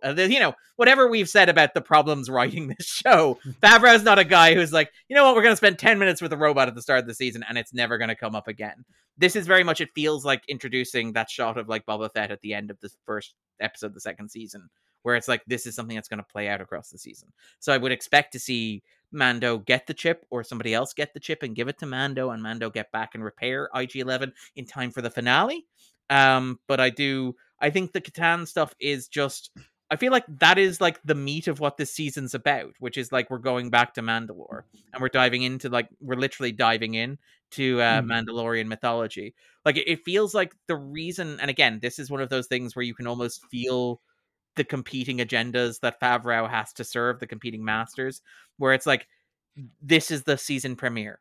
By the time we get to the end of it, we need to have established what the season is about.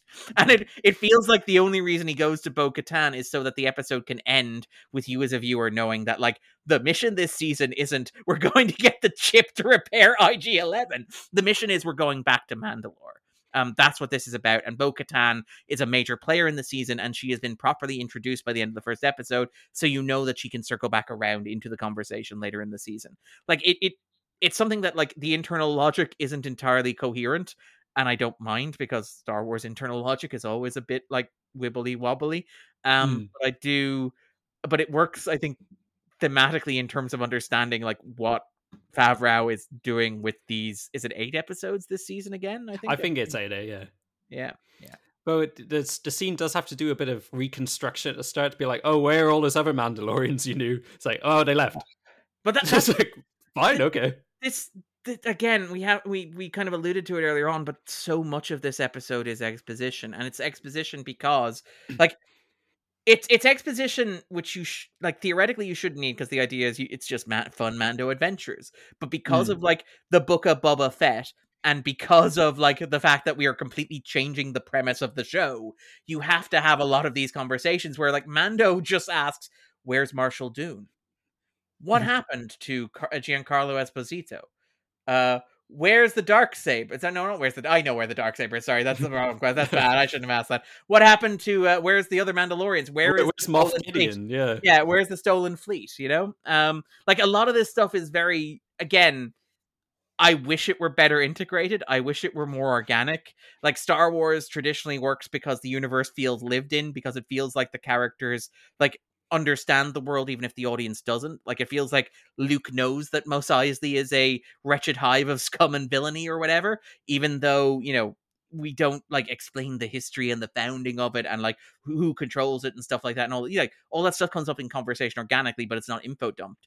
Whereas here there's a lot of stuff that feels very inelegant for Star Wars, which is question asked, question answered, question asked, question answered, which feels again like you're running through a checklist of things the audience needs to know before this show could actually start telling the story that is presumably going to unfold over the remaining episodes of the season. And that Bo-Katan scene is a very obvious example of that, where it's like, can we just cram all of this stuff in? Because it leaves, there was a very awkward note that season 2 ended on, not just with Luke.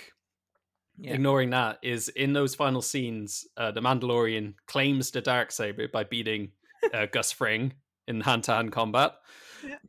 And then the character Bo-Katan, whose whole goal was to get that, knows that she hasn't earned it, and they just kind of stop the episode because it comes to its like emotional conclusion because he said goodbye to Grogu.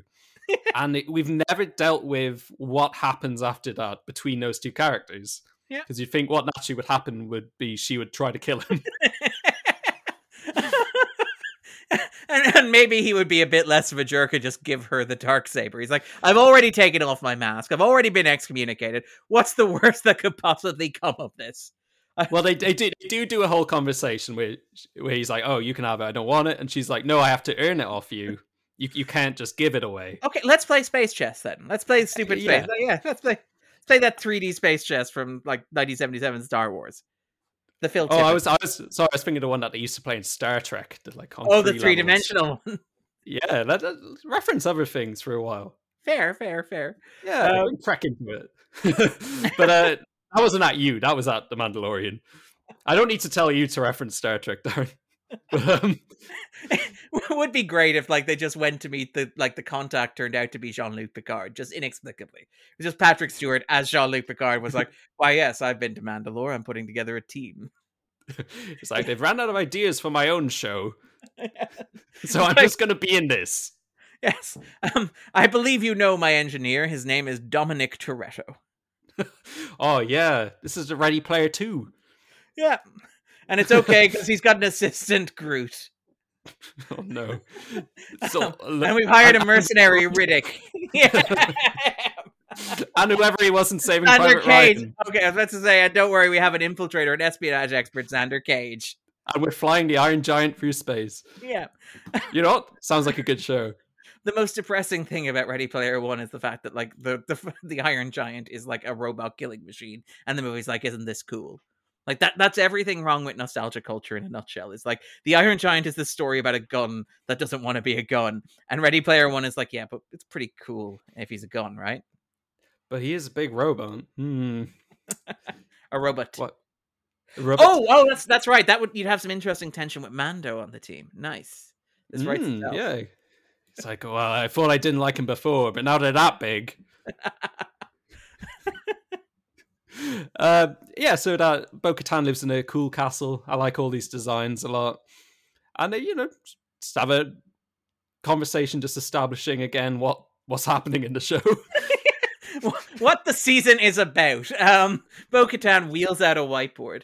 And again, like part of me is like, am I giving the show too much credit? This is the problem with when you have me on early in the season, because what tends to happen with these things is early in the season, there are lots of possibilities and lots of ideas and lots of themes. As you get towards the end, the show starts whittling out and throwing stuff out and not exploring any of these ideas in any substantive way.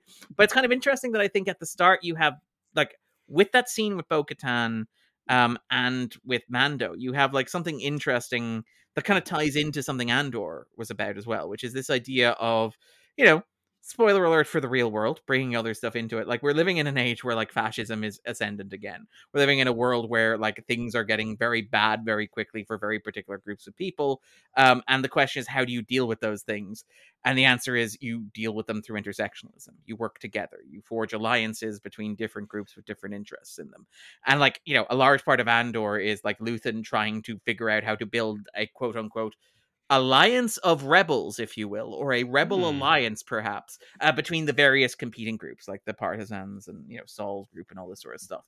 And it does feel like Mando is kind of doing its own, like, kind of colored in crayon, giant markers, broad strokes version of that, where it's like, there are several ways to be a Mandalorian. There are several different codes that you can follow. Our people have been bickering about which one is the right way to deal with it. And as a result, the Empire was able to conquer and destroy us and eradicate our planet.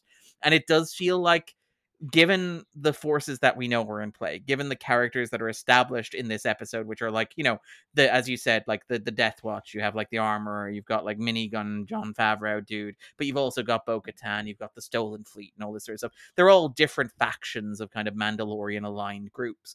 It does feel like the show is going to build to a point where all those groups are brought together and united and work towards a common goal. And like, I kind of admire that it presumably arose from Favreau maybe looking at the scripts for Andor and being like, that's a pretty good thematic point that resonates with the current moment in time, where we have this kind of infighting among groups that are ostensibly progressive, working towards progressive goals, trying to fight against things like, you know, again, transphobia, racism, institutional misogyny, all this sort of stuff, and often like finding themselves competing against each other rather than working together towards common purpose. And it does feel like the Mandalorian is kind of clumsily gesturing at that, where it's like Bo-Katan needs to kind of get over herself, and maybe Death Watch, as you said, need to be less of a cult, just a little bit less of a cult. And the Stolen Fleet could maybe like just chill out a little bit, maybe, you know, maybe be cool, bring the fleets back, maybe use their forces for good. I kind of like the idea that the show is maybe playing with that idea. I guess we have to, yeah, I guess we can't. Yeah, it's a terrible answer, but we kind of just have to see. Yeah. Because part of me is worried this show will be like, oh, Mando just gets back into the cult and becomes the leader. It's just the obvious solution to this is that Bo-Katan becomes a member of Death Watch, right? That's how we solve it.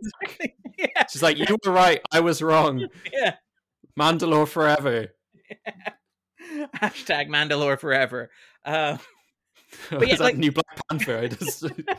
But that does, yeah, like, it does feel like that would be a kind of a baller move for Favreau, like a bit of a bold move. Season 4 of The Mandalorian is Mandalorian, Mandalore forever. But I do, like, again, it's one of those things that feels like it's going in an interesting direction. But as you said, there are so many mines along that path. There are so many potential pitfalls.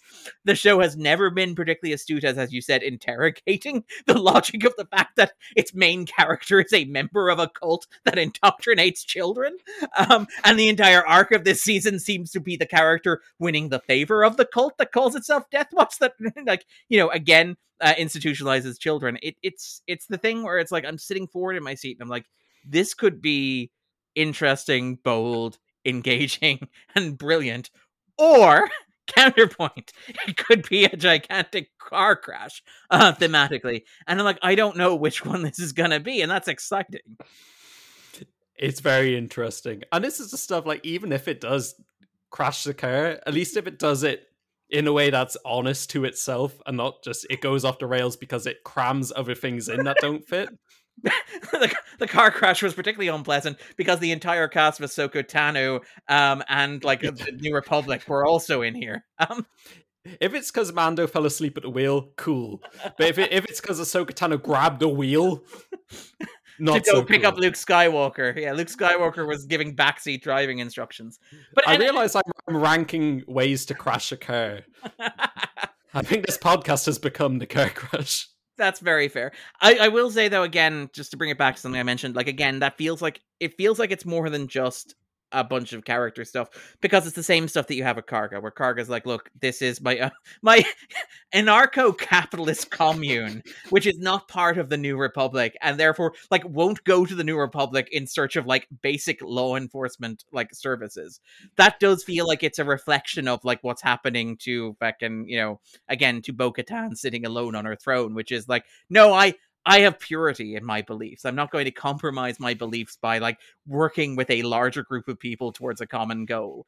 It does feel like the show is maybe gesturing in some sort of vague direction. The problem is that I'm not sure the show itself realizes this. I won't work with anyone. I like sitting alone in a castle. I mean, it does look pretty fucking cool. Like, it's a pretty cool It is cool. It sucks that she doesn't give him the guided tour. It feels like he's the first guest she's had in a while, right? Presumably she's going to be very excited to have him. It's like, would you like to see the 18 master bedrooms? I've converted one of them into like a pinball machine room. Darren, the volume only renders one room at a time. The Very show won't be out till next year. Very fair. So, wasn't that a rumor about like the Book of Boba Fett? Like the reason the Book of Boba Fett happened was because the volume wasn't used for Obi-Wan, and Obi-Wan was delayed, and like Disney wanted more Mandalorian content. There was some sort of rumor. I don't know anything about that, because I know they did some set work on it, because there was a famous example. There's like Rodriguez's 3D, isn't it? Rodriguez's kind of green screen stuff, I thought, wasn't it? He does some of that, but I know there's a shot in it where someone's on a speeder bike and you can see over the edge of the set. And you could see like the wooden supports or something. Yeah. But I don't know about that. I know this Star Wars is just more production rumors than content at this point. Fair. That is fair. It's hard to keep track. And that's before you get into like watching Poker Face and being like, wait, is Sherry Jones actually Kathleen Kennedy? Like where can I watch Poker Face? It's on Peacock. On Peacock, yes. What is Peacock? It's NBC's streaming service in the United States. They used to have a free tier with advertising on it. I don't believe the international rights have been sold yet. I keep emailing them about it, and they're like, yeah, we haven't sold the international rights yet. I'll buy them. What's taking them so long? Niall just screens them in his office. It's like, I will. Alternate lunchtimes. They're using that yellow Columbo font. Why would they keep this from me? Yep, and she drives a 1969 Barracuda, and like there's a soundtrack that involves like Wings and Neil Young. It's insane. It's like they made a show for me and just won't let me see it. One of the episodes is literally about Phil Tippett, and they brought in Phil Tippett to make Mad God. Like it's about Phil Tippett making Mad God, which is remarkable. I'm sorry, I'm having a moment. Just I don't get it sometimes. Remember when this show started? Disney Plus did not exist in the United Kingdom and Ireland. Yeah, this whole first season came out, and they were selling Baby Yoda merch in stores over here before the show even came out. And then I think they still did it week by week. I think they still did a drip feed. Yeah. Oh, well, Disney Plus still do that with all the other stuff that they take over slowly, like Atlanta and stuff like that. Atlanta still releases week on weekend, even though it ended last year. I didn't know that, but I guess for that maybe they're just running out of stuff. Atlanta's great, don't get me wrong, but this was meant to be their like flagship show. And they were like, maybe people in UK are so dumb. I love that the hottest take on this podcast is Mando is more important than Atlanta. Sure, Atlanta's a good show, but it's no Mando. Well, no, to Disney. I know. Atlanta's probably not driving that many streaming subscriptions, to be fair to Disney Plus. But yeah, again, like it's that thing where I cover pop culture for the Escapists and stuff like that, and it's like I would like to watch Doom Patrol. I cannot watch Doom Patrol. It is impossible for me to legally watch Doom Patrol in the UK and Ireland, which is very strange. Yeah, because I don't know if they released it on physical, because I was looking in HMV one day. Remember HMV? And they just don't seem to have it. Yeah. Because that's like, I'm pretty checked out with comic book stuff generally, but that one, I just heard good things. I was like, I'd like to see that. And Brendan Fraser, like the Renaissance baby. Well, not DC want to cut that short, apparently. Yeah, I do love how committed Warner Brothers is to like ending the Renaissance. It's like, we have an actor who may win Best Actor, and he's starring in 2 of our comic book properties. Are we going to make those comic book properties easy to see? No, we are not. Instead, Brendan Fraser had to make his own superhero movie. Who's even heard of The Whale? What a dumb... Is that Marvel or DC? I don't even Have you know. seen The Whale? No, I haven't. People are amazing, Niall. People are amazing. I saw the trailer. I was like, maybe not. It is like there are parts of it that are interesting, but there are also parts of it that feel like Aronofsky's doing an Aronofsky self-parody. Like there's a moment where like he shoots like a bucket of chicken wings like it's Jason Voorhees from a Friday the 13th movie, where like the score goes ominous and dark, it's in silhouette at the edge of the frame, and you just have this shot of Brendan Fraser looking towards it longingly. It's like, I need it. And you're like, Jesus Christ. Like, it's like there are better ways to communicate what you are trying to communicate than the way that you are communicating it. And now I kind of need to check it out. That's what I hate. You've just sold me on it. Anyway, I guess we were talking about whales earlier, so I was going to say we've gone really off track, but it's all connected. No, the space whales, no whale. Brendan Fraser, he'll probably be in Star Wars soon. He has to, like, I mean, again, like, it does feel like that it's a pipeline from Oscar winner to franchise stuff. Like, the thing is, like, you're waiting for Marvel to build an entire franchise around him after being, like, a DC guy for, 5 years at this point? Sorry. Within the next 5 years, we're going to see posters for The Mummy Reborn. Yeah. It will happen. Yeah. Do they bring back Rachel Weisz or Maria Bello?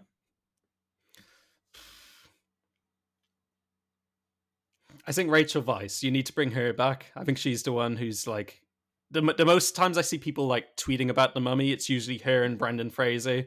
There's usually captions like these two were my bisexual awakening. So I think if you don't have them both, it's not going to fly. And weren't there questions about fucking Michelle Yeoh and stuff where she was talking about how she'd love to do a mummy movie with him? Again, this is the thing that's, again, vaguely Was she in the third one? Was that Jet Li? Was she also in that one? I think she was in it because I just listened to her and Brendan Fraser on a podcast, and I think they talk about making it together. I haven't seen the third Mummy movie, so I couldn't comment. Tomb of the Dragon Emperor. Okay, cool. I remember Jet Li. I don't remember Michelle Yeoh. I don't remember anything about that movie. All I remember is, again, Maria Bello, who has a screenwriting credit on, I believe, The Woman King. There's a fun fact. Yeah. Yeah, that's the thing about like award season where it's like people are winning Oscars and it's like, can we immediately cram them into nostalgic franchise stuff where you have like Kwan who's, obviously winning for like Everything Everywhere All at Once. And it's like, would you come back and do an indie movie? And it's like, what, you mean a small independent film? No, an indie movie. It's like, do you mean Indiana Jones? Yes. Where they'd be like, would you like to reprise the role of Short Round? Would you like to do a Short Round spin-off? Would you like to do an 8-episode Short Round series on Disney Plus? And you know what? That irks me when people say he should do a series. It's like, why can't he have a movie? He's winning awards for a movie. Why is he now a streaming show? Why is that his reward? I love that I'm like, I just don't like that the first thing we go is franchise stuff. And you're like, I don't mind. It's just going to be movies. Blockbusters, baby. I have a sick problem, Darren. You might think I like Star Wars, and I do. There is evidence. You could say us speaking right now is evidence of that. But I love Indiana Jones. Right. And I will do sickening amount of things for new Indiana Jones stuff. But I won't, I repeat, won't tolerate an 8-episode Short Round miniseries. No. I gave Young Indiana Jones Chronicles a shot. It blew it. I need big movies. Did you watch the Harrison Ford episode? I didn't get to it. It just, okay. I feel like you could probably skip to it. Maybe. I do want to see the Easter Rising one. Because you gotta. Yeah. I'm sure it's a very sensitive portrayal of our nation. And well, Indiana Jones healed our nation, Darren. I have no response to that.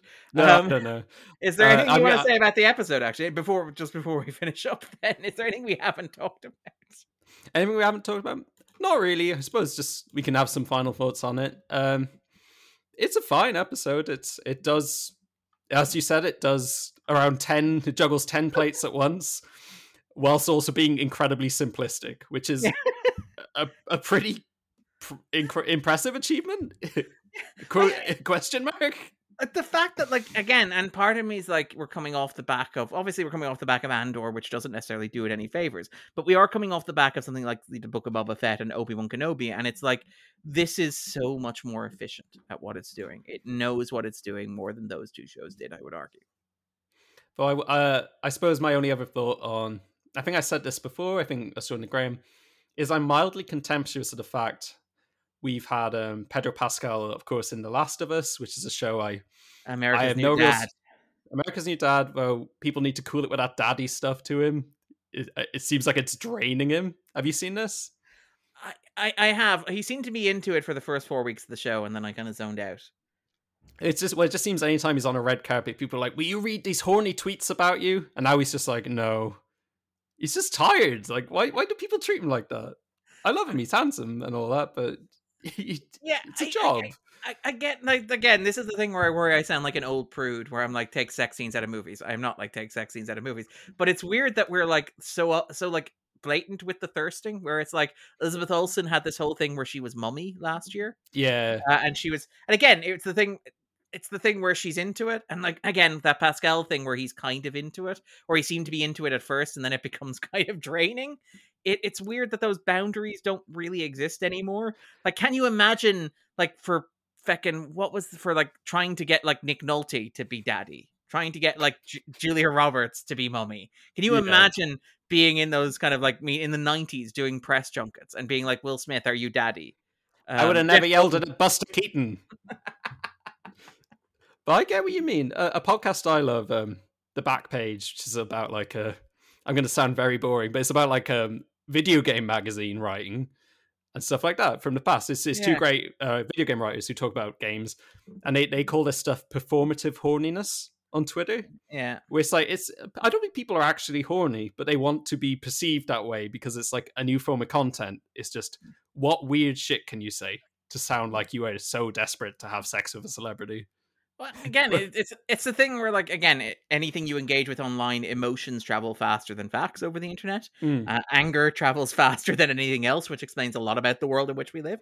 It does feel like horniness is maybe an attempt to channel that, where it's like, horniness is a universal experience, and if you can channel that into it, it also has that hint of transgressiveness, I guess, where it's like, people didn't used to talk like this, so you feel like you're breaking a few social norms, but you're breaking them in a way that isn't, is ostensibly complimentary to the person in question, in that you are objectifying them, but you are doing it in a way that flatters them.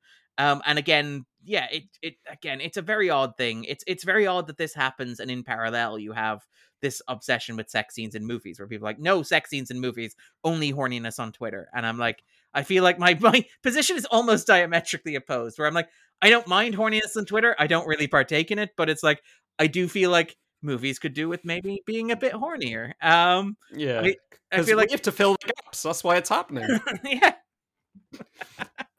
People post a picture of IG-11 and be like, damn, that robot's sexy. It's like, what? I don't think that's happening, but more like IG-11 out of 10, am I right? Whoa. Oh, that blew up. Oh, yeah.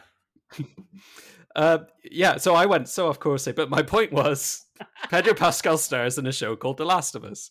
Yes. And I thought this was the point related to that. I just thought that we're getting out. Absolutely nothing to do with that. That's the thing. We get together, we start talking about sex. We're just disgusting men. Objectifying robots on Star Wars, voiced by Taika Waititi. Oh, I actually forgot that was him. That's funny. But anyway, Pedro Pascal stars in a show called The Last of Us. This will be. I'll just get into the podcast there.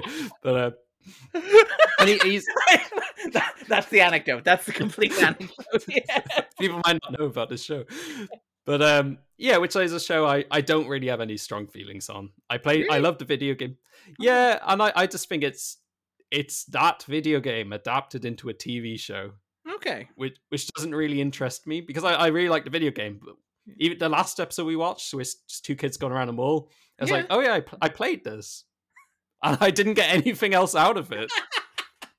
Okay, I'm enjoying it. Now, I have not played the video game beyond the first level. Because I needed to figure out that I could play video games. But I'm enjoying it. I think it's, and again, it's weird. My parents don't think it's bad. Okay. I don't think it's bad, but I do feel if people have played and loved the game, I don't think it has anything to offer that the game doesn't. Okay. Which is a really weird thing. That's why I find it interesting. It is such a literal adaptation that I think could have gone further to be less literal. Okay. But I think Pedro Pascal is great in it, which makes me very contemptuous that this is like, The Mandalorian is a show that technically stars him, but we never see him. I mean, how much of this do we reckon he was on set for? For this episode, at least, yeah. I don't believe he was in it. Yeah. Because why would he be? Yeah. Because they've already established they just use stuntmen for most of it. It's like, so why use him if he's not going to be unmasked? Yeah. Which I hate, because I think performance can be, you don't need to see a face to get the character through. Yeah, And I don't think we're getting David that. Prowse, like that's the thing. Like whatever about Darth Vader, obviously James Earl Jones is a huge part of it, but Prowse's physicality is an incredible part of like what makes Vader Vader. I think of things like, say, the scene, the wonderful scene in Empire Strikes Back where he's like staged the dinner in order to catch Han Solo. Like the body language in that scene tells you so much about who Vader is, and that's not James Earl Jones's performance. That's all Prowse in the moment being like, no. He's theatrical. That's who this guy is. He went to the bother of setting this table. He went to the bother of like arranging dinner. He didn't have them arrested in their quarters. This guy's going to give a very theatrical, physical performance here. And yeah, it does. Like Mando doesn't feel like that kind of performance. No, there's no like. Yeah, it doesn't feel as lived in. In the first season, I think it felt more because it hadn't been established, maybe. But now it's like, I guess you can see through the cracks of production a bit more now. Because and just because you know for a fact he was making The Last of Us as well, production time, a show he is in a lot of, his face especially. I do love, by the way, Last of Us fans were complaining about like they removed spores from the TV show, and I'm like, do you really think that when they were pitching this to Pedro Pascal, they're like, you're going to spend a lot of this show wearing a mask? Like, it does. Like, if you're asking why they remove spores from The Last of Us and not paying attention to like the various rumors about the Mandalorian, it feels like, yeah, you're missing a lot. And they changed Ellie, so she's not tiny and green anymore. That's a big bummer for me from the game. But regardless, this is a show I wish had a main character. Because although, you know, like, we were saying, like, there's problems with Boba Fett and Obi-Wan, I appreciate those are characters. I can see Tamura Morrison's face, and his face, he doesn't get a lot to do, but his face tells a story. And whenever Pedro Pascal's unmasked in this show, I found it very engaging. Yeah, I don't know. I guess Grogu is the face of it, and he is a puppet who does not express too much. Well, his eyes are very big and very wide. I know, like, there's a lot of close-ups on his eyes. I noticed they're getting a lot of mileage out of his eyes. And I understand that. I mean, again, this is one of the things where I review these shows for The Escapists on occasion. And I remember writing something that sounded much meaner than I meant it to. It's one of the things where you write it and it makes sense, and you read it back and it sounds really mean. I think it was, I was talking about probably, I guess, Obi-Wan Kenobi. And it was like, goodness, it is amazing how effective it is to have a show where you can see the lead character's face. Like, it is amazing how much you appreciate that after getting through 3 full seasons where the main characters spend most of their time wearing masks that render their faces inscrutable and their performances, like, hard to gauge.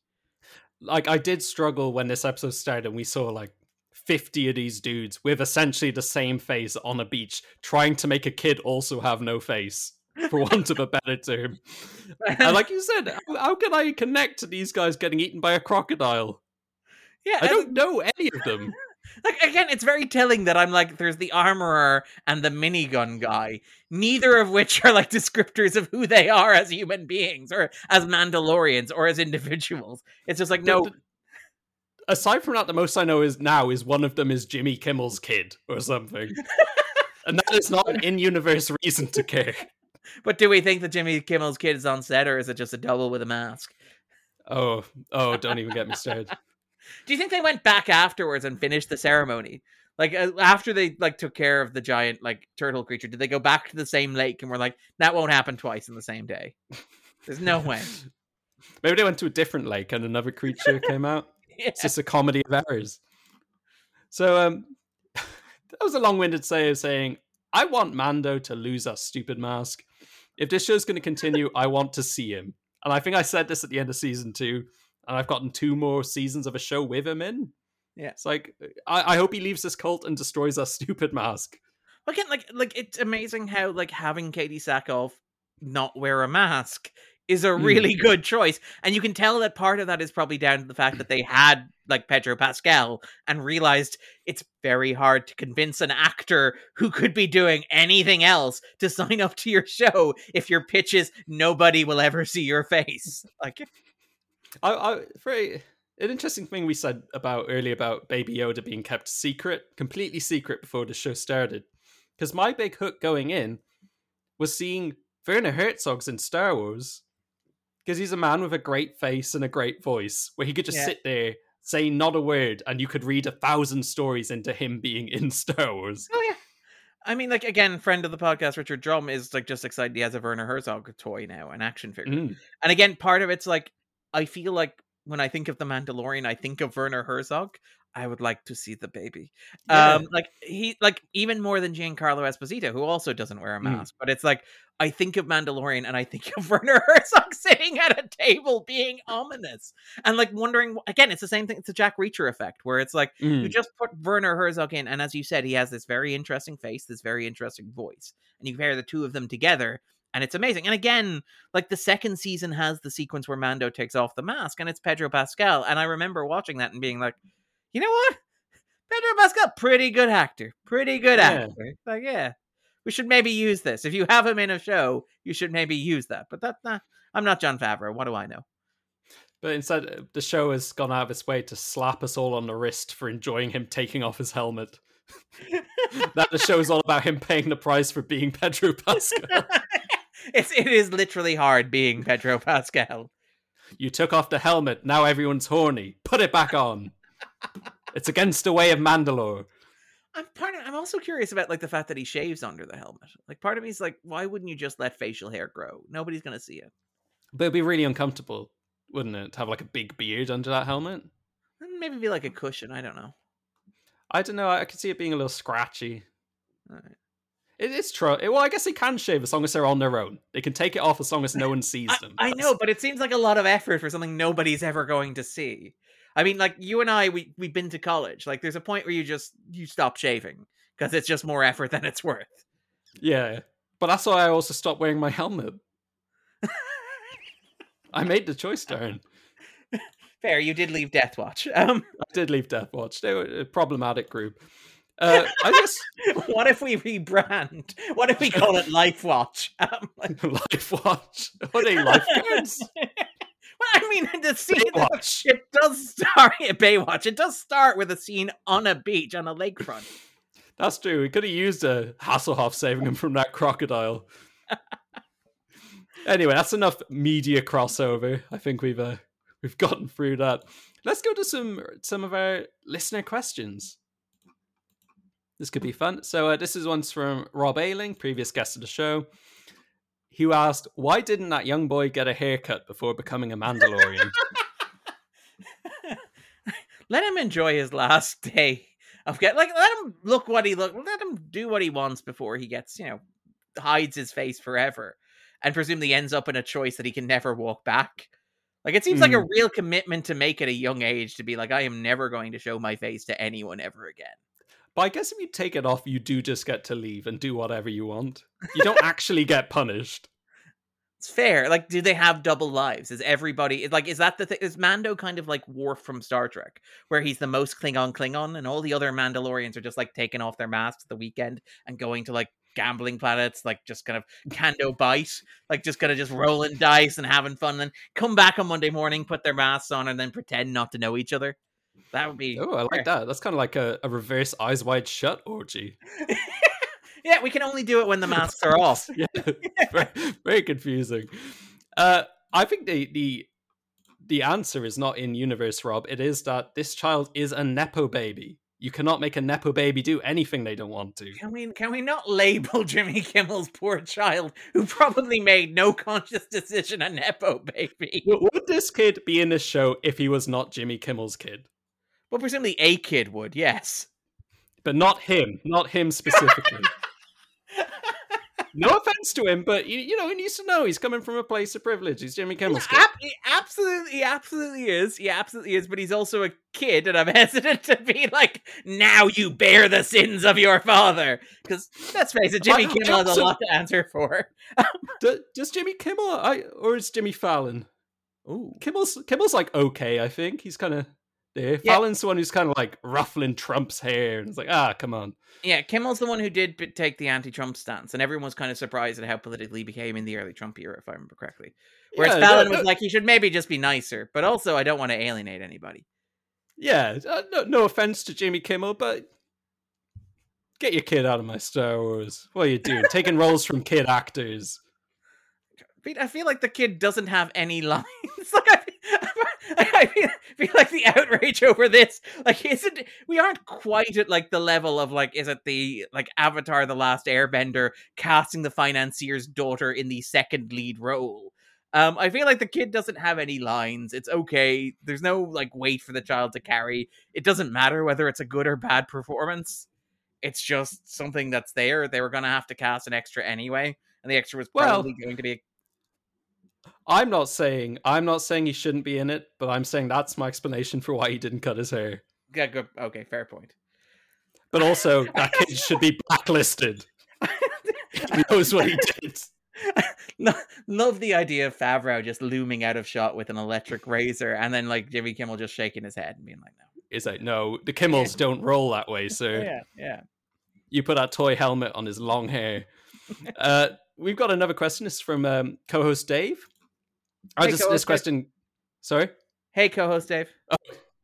This question just cracked me up, and it's I don't know, is it bluntness or just randomness? He said, "Why are there dinosaurs everywhere?" Because Star Wars. Well, I was going to say, Dave, it's because this happened a long time ago in a galaxy far, far away. Emphasis on long time ago.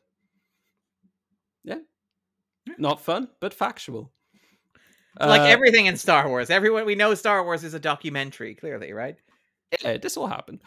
And finally, the last question is from our listener, Jacob.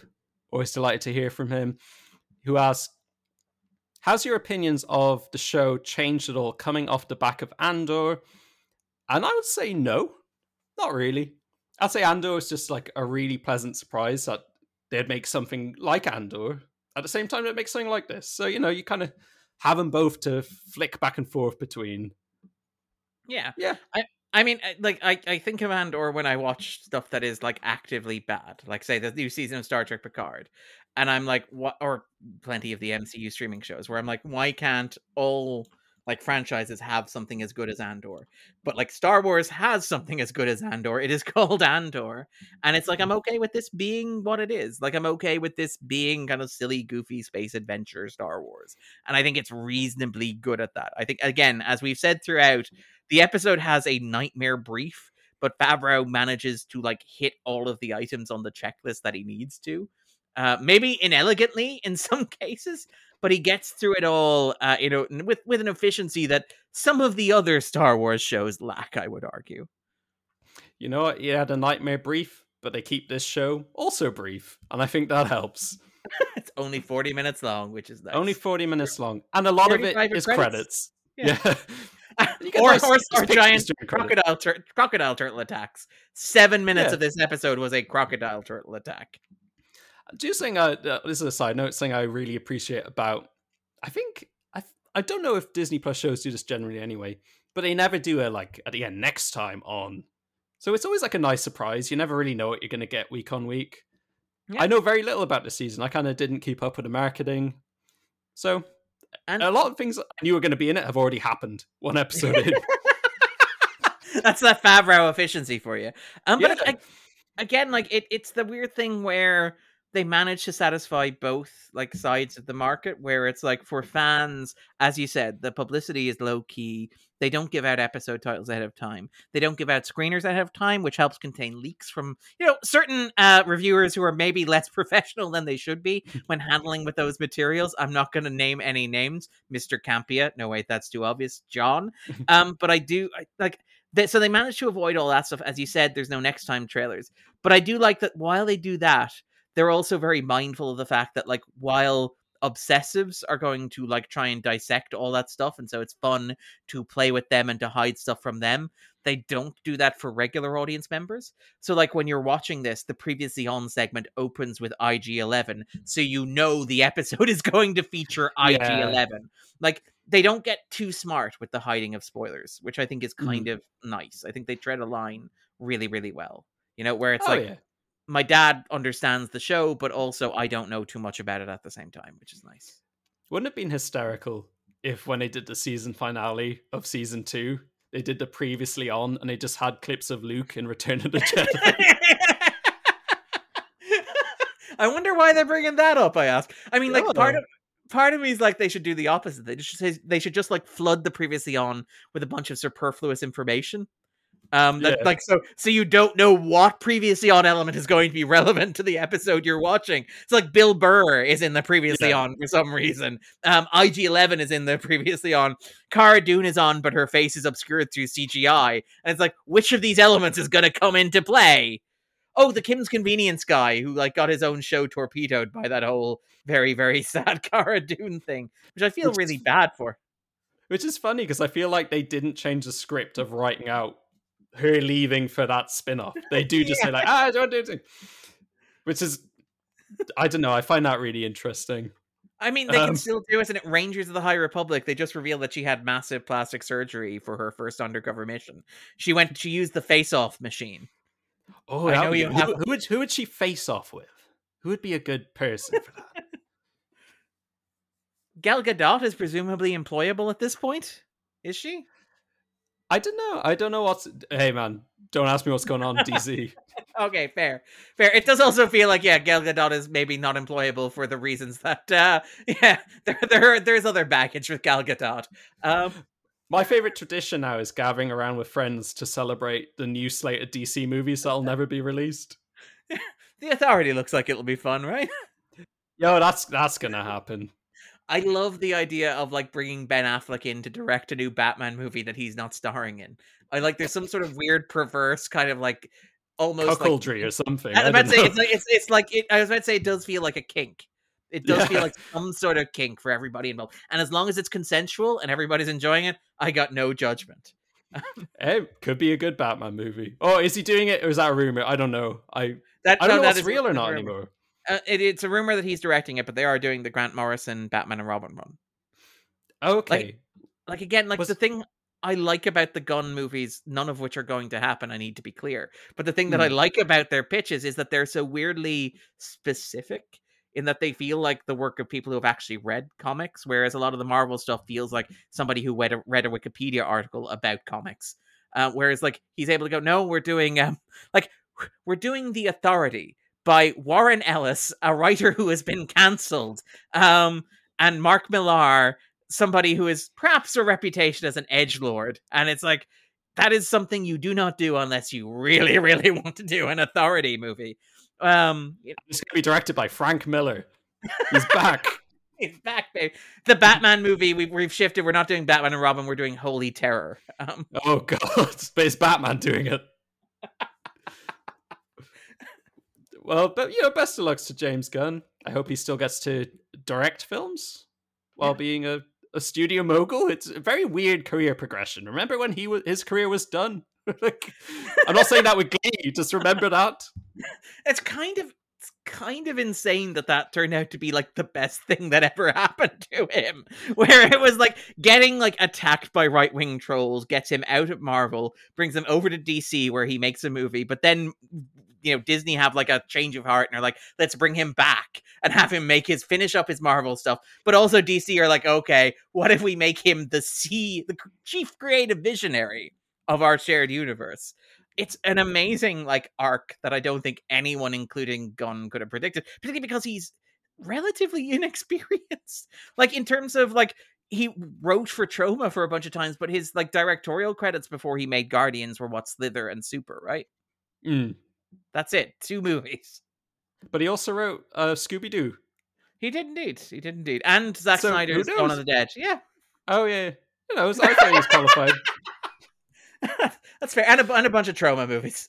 Yeah, so I would love it if he does just turn DC into Troma for superhero movies. Mind you, it would be if Canon was still around and they got to make all their superhero stuff. Oh, we've talked about that. There is something very appealing about like not treating comic books as sacred texts, about treating them as the kind of things that are reprinted on pulpy paper, designed to be like read and just enjoyed for what they are, as opposed to being the cornerstone of a multi-billion-dollar industry where entire like corporations will tank if the new Ant-Man underperforms. A small nation will sink if Yeah. Quantumania flops. Oh, but I don't know. I don't think it's flopped, has it? It's already made like most No, of its money back, so no, it's that's not. just a That's the weird cottage thing about. industry. Yeah, that's the weird thing about the whole Marvel stuff, where the narrative is that they're failing or they're going through a dark page, and they kind of are. They're not what they were, but what they were was unprecedented. Where Mm. like what was it like between Thor Ragnarok and Black Widow? Only one movie released in that like 7-year period or 6-year period failed to make $1 billion, and that was Ant-Man and the Wasp. Like, that is insane. That is an insane run. To tell somebody to travel back to 2008 and tell people there will be a $1 billion Black Panther movie and $1 billion Captain Marvel movie, and just watch their kind of like reaction to that concept. It is surreal. And Well, you so know what like they say: go woke, go broke. yeah, that's clearly what happened It's there, right?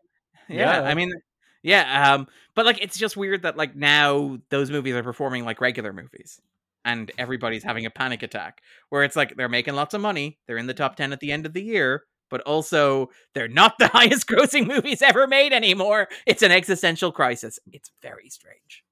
It's very strange, but you know what? We can stop talking about Star Wars. Stop talking about Marvel. We stop talking about DC. Instead, we can talk about whatever we want because we can do some recommendations of things we've seen or anything. I stole this from your podcast, just so you Oh, know. cool. Yeah, just because Andrew would be it's nice thrilled. to talk about sales. Yeah, I like doing it. So yeah, it's anything you've been enjoying. It can be food, drink, a book, whatever. You can I tie like it into the show. You can leave it. yeah. I liked Creed 3, which is just we're talking about something that's kind of nostalgic, a revival, something that's been away for a while, because obviously Creed 2 came out quite a while ago before this whole pandemic thing.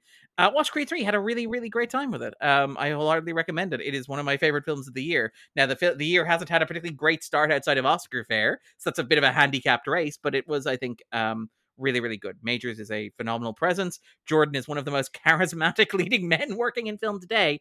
And he's very much taking his cues from anime as well. So it's got this kind of like energy that distinguishes it from the other Rocky movies, which is fascinating. Like if I assume you've seen Creed. I assume you've seen like Coogler's Creed. I am a massive Rocky fan, so Okay. I'm up to date except for 3. I just haven't had time yet. Okay. But like, so like, remember those early shots where it's all handheld and it's all long takes, and those are Yeah. breathtaking because they're like nothing the franchise has done before. Like Mm. Jordan does something similar by taking his cues from anime, where like at points characters punch each other so hard their muscles ripple, and like sweat flies off a person's back like it's like alien ships like evacuating a planet. It's kind of amazing. So I would wholeheartedly recommend that. I had a tremendous time. I saw it in IMAX. If you get a chance to see it in IMAX, see it in IMAX. In terms of like other recommendations, like these are just things people have recommended before. I had a good time with Cocaine Bear. I had a good time with Megan. I didn't know where it was going after you said cocaine. I had a good time with cocaine. Yeah, I haven't come down yet. I mean, I feel like I'm gonna be like I'm invincible forever, right? Sorry, but yes, that is a shout out to that was shot in, I believe, was it Wicklow? So that's a local production, technically speaking. Yeah, it's got Alden Ehrenreich. Yes, because it's a Lord Miller Connects the production. stars. Yeah, it's a Oh, Lord I Miller didn't know that. production. So it does feel like they're kind of trying to make it up to him somewhat. And it's also got a weird Americans reunion into it, where it's got like Margot Martindale, Kerry Russell, and Matthew Rhys in it. Which is fast. Like, it's a really odd Easter egg to spot in a movie about a bear that does cocaine, where it's like, we managed to have a reunion of the cast of The Americans. That prestige kind of 80s set television show about the Reagan era. Joe, Matthew Rhys has a special place in my heart because he was the last guy Columbo ever caught. He was the killer in the very final episode of Columbo. Not a good episode, but you know, not great. It's later day Columbo, but he's a nightclub owner, and he gets to be Welsh in it because apparently he was going to do a Cockney accent, but then Peter Falk said to him like, "No, you're not from London. I can tell. Stop the accent. One more thing. Just be from Cardiff." One more thing. You're not from London, are you? Yeah, sorry. Yeah, so those would be my recommendations. Those are things that I enjoyed. What about yourself? Nice. Well, I've got a recommendation. I've been watching a show. I don't quite remember the name. It's got Nick Offerman, and it's about dealing with the grief of losing a child. Oh, it's Devs, not The Last of Us. Haha, that was my joke. Haha. Wasn't that great? Yeah, we're watching Devs at the moment, which I like Devs. I love Devs. Yeah, we got 2 episodes left. We're going to finish it tonight. Really great sci-fi show. Alex Garland, yeah. Alex Garland, yeah.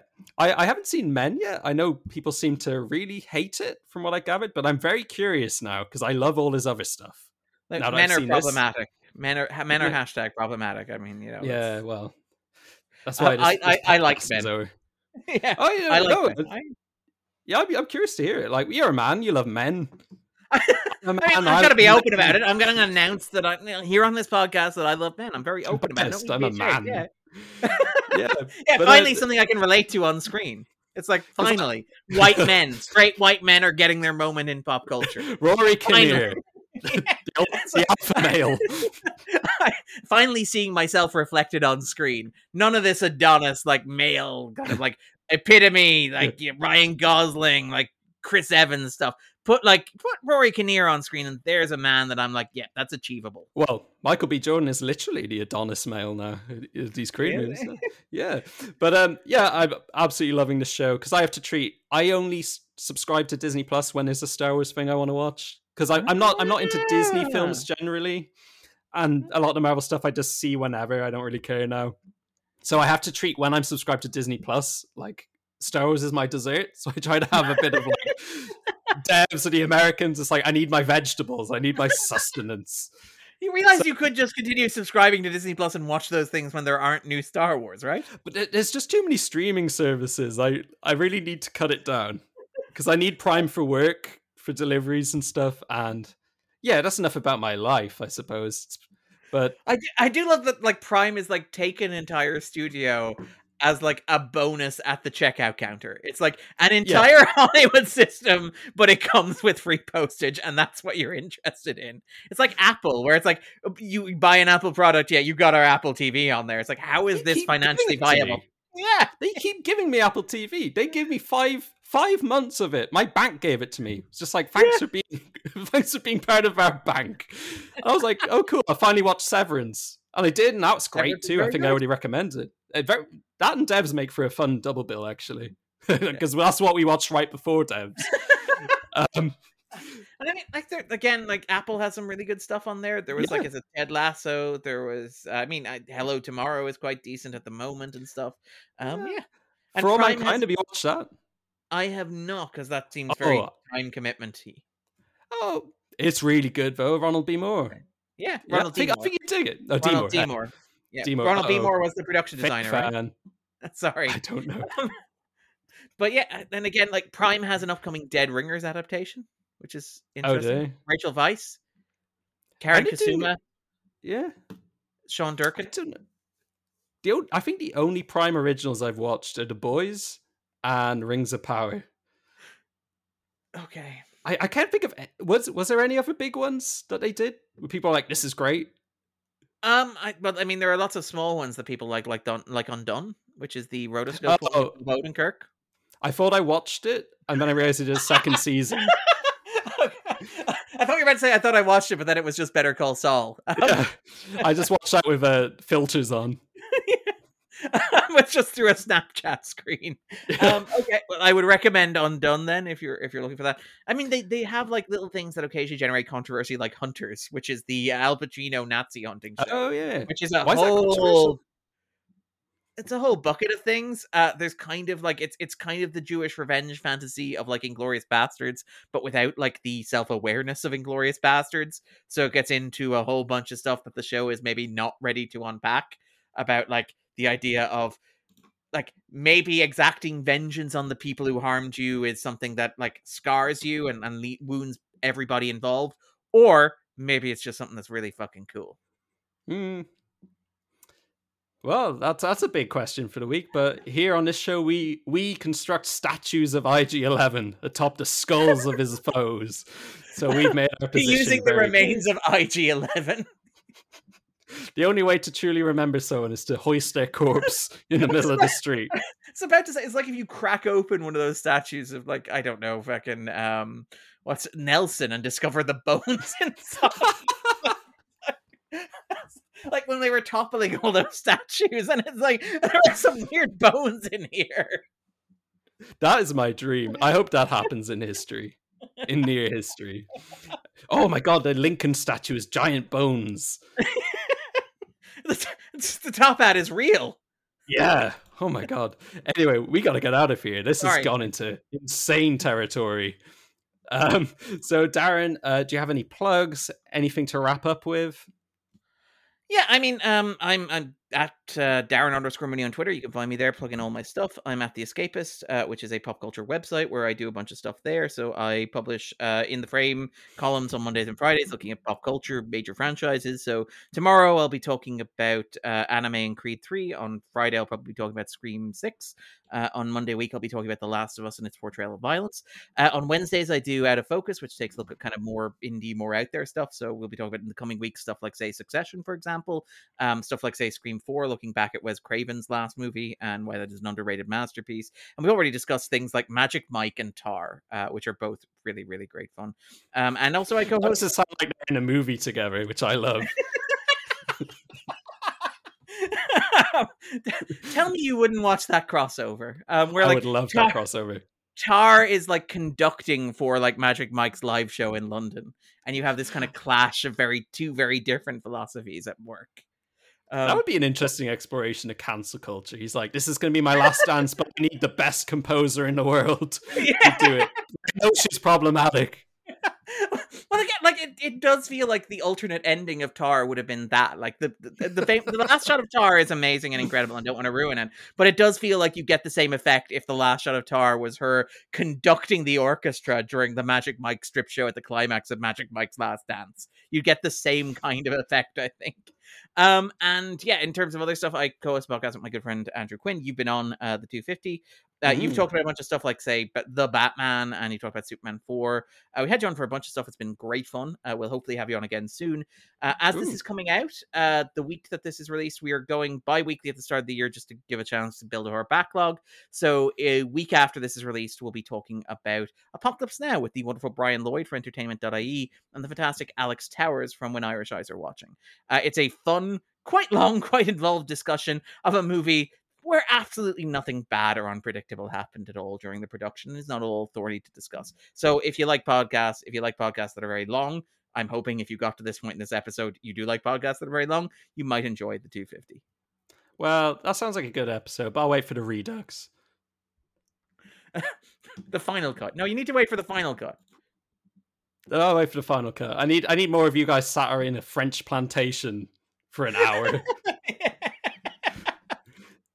Anyway, yeah, I suppose that wraps us up for the first episode of season 3 of The Mandalorian. I don't know why I'm speaking like that all of a sudden, but you can follow me on Twitter at Niall the Glynn and on Letterboxd at Niall Glynn. And you can follow The Mondaylorians on Twitter at Mondaylorians. Whether you use Anchor, Spotify, or Apple Podcasts, subscribe and follow us. It all helps. Leave us a rating, leave us a review. Even if you don't like the show, just say it, because it's I like the engagement, as long as it's not for weird reasons. Like you don't want Tara and Magic Mike to team up. Don't tell me that. So we can finally. It's been a while. Is Niall Daddy is a question, I think, for the internet. Well, I don't want that hashtag. Well, they might be talking about Niall Horan at this point. Who knows? But we can finally go back to what we used to sign off with, which is probably a cliche now, but this is the way. This is the way. This is the way.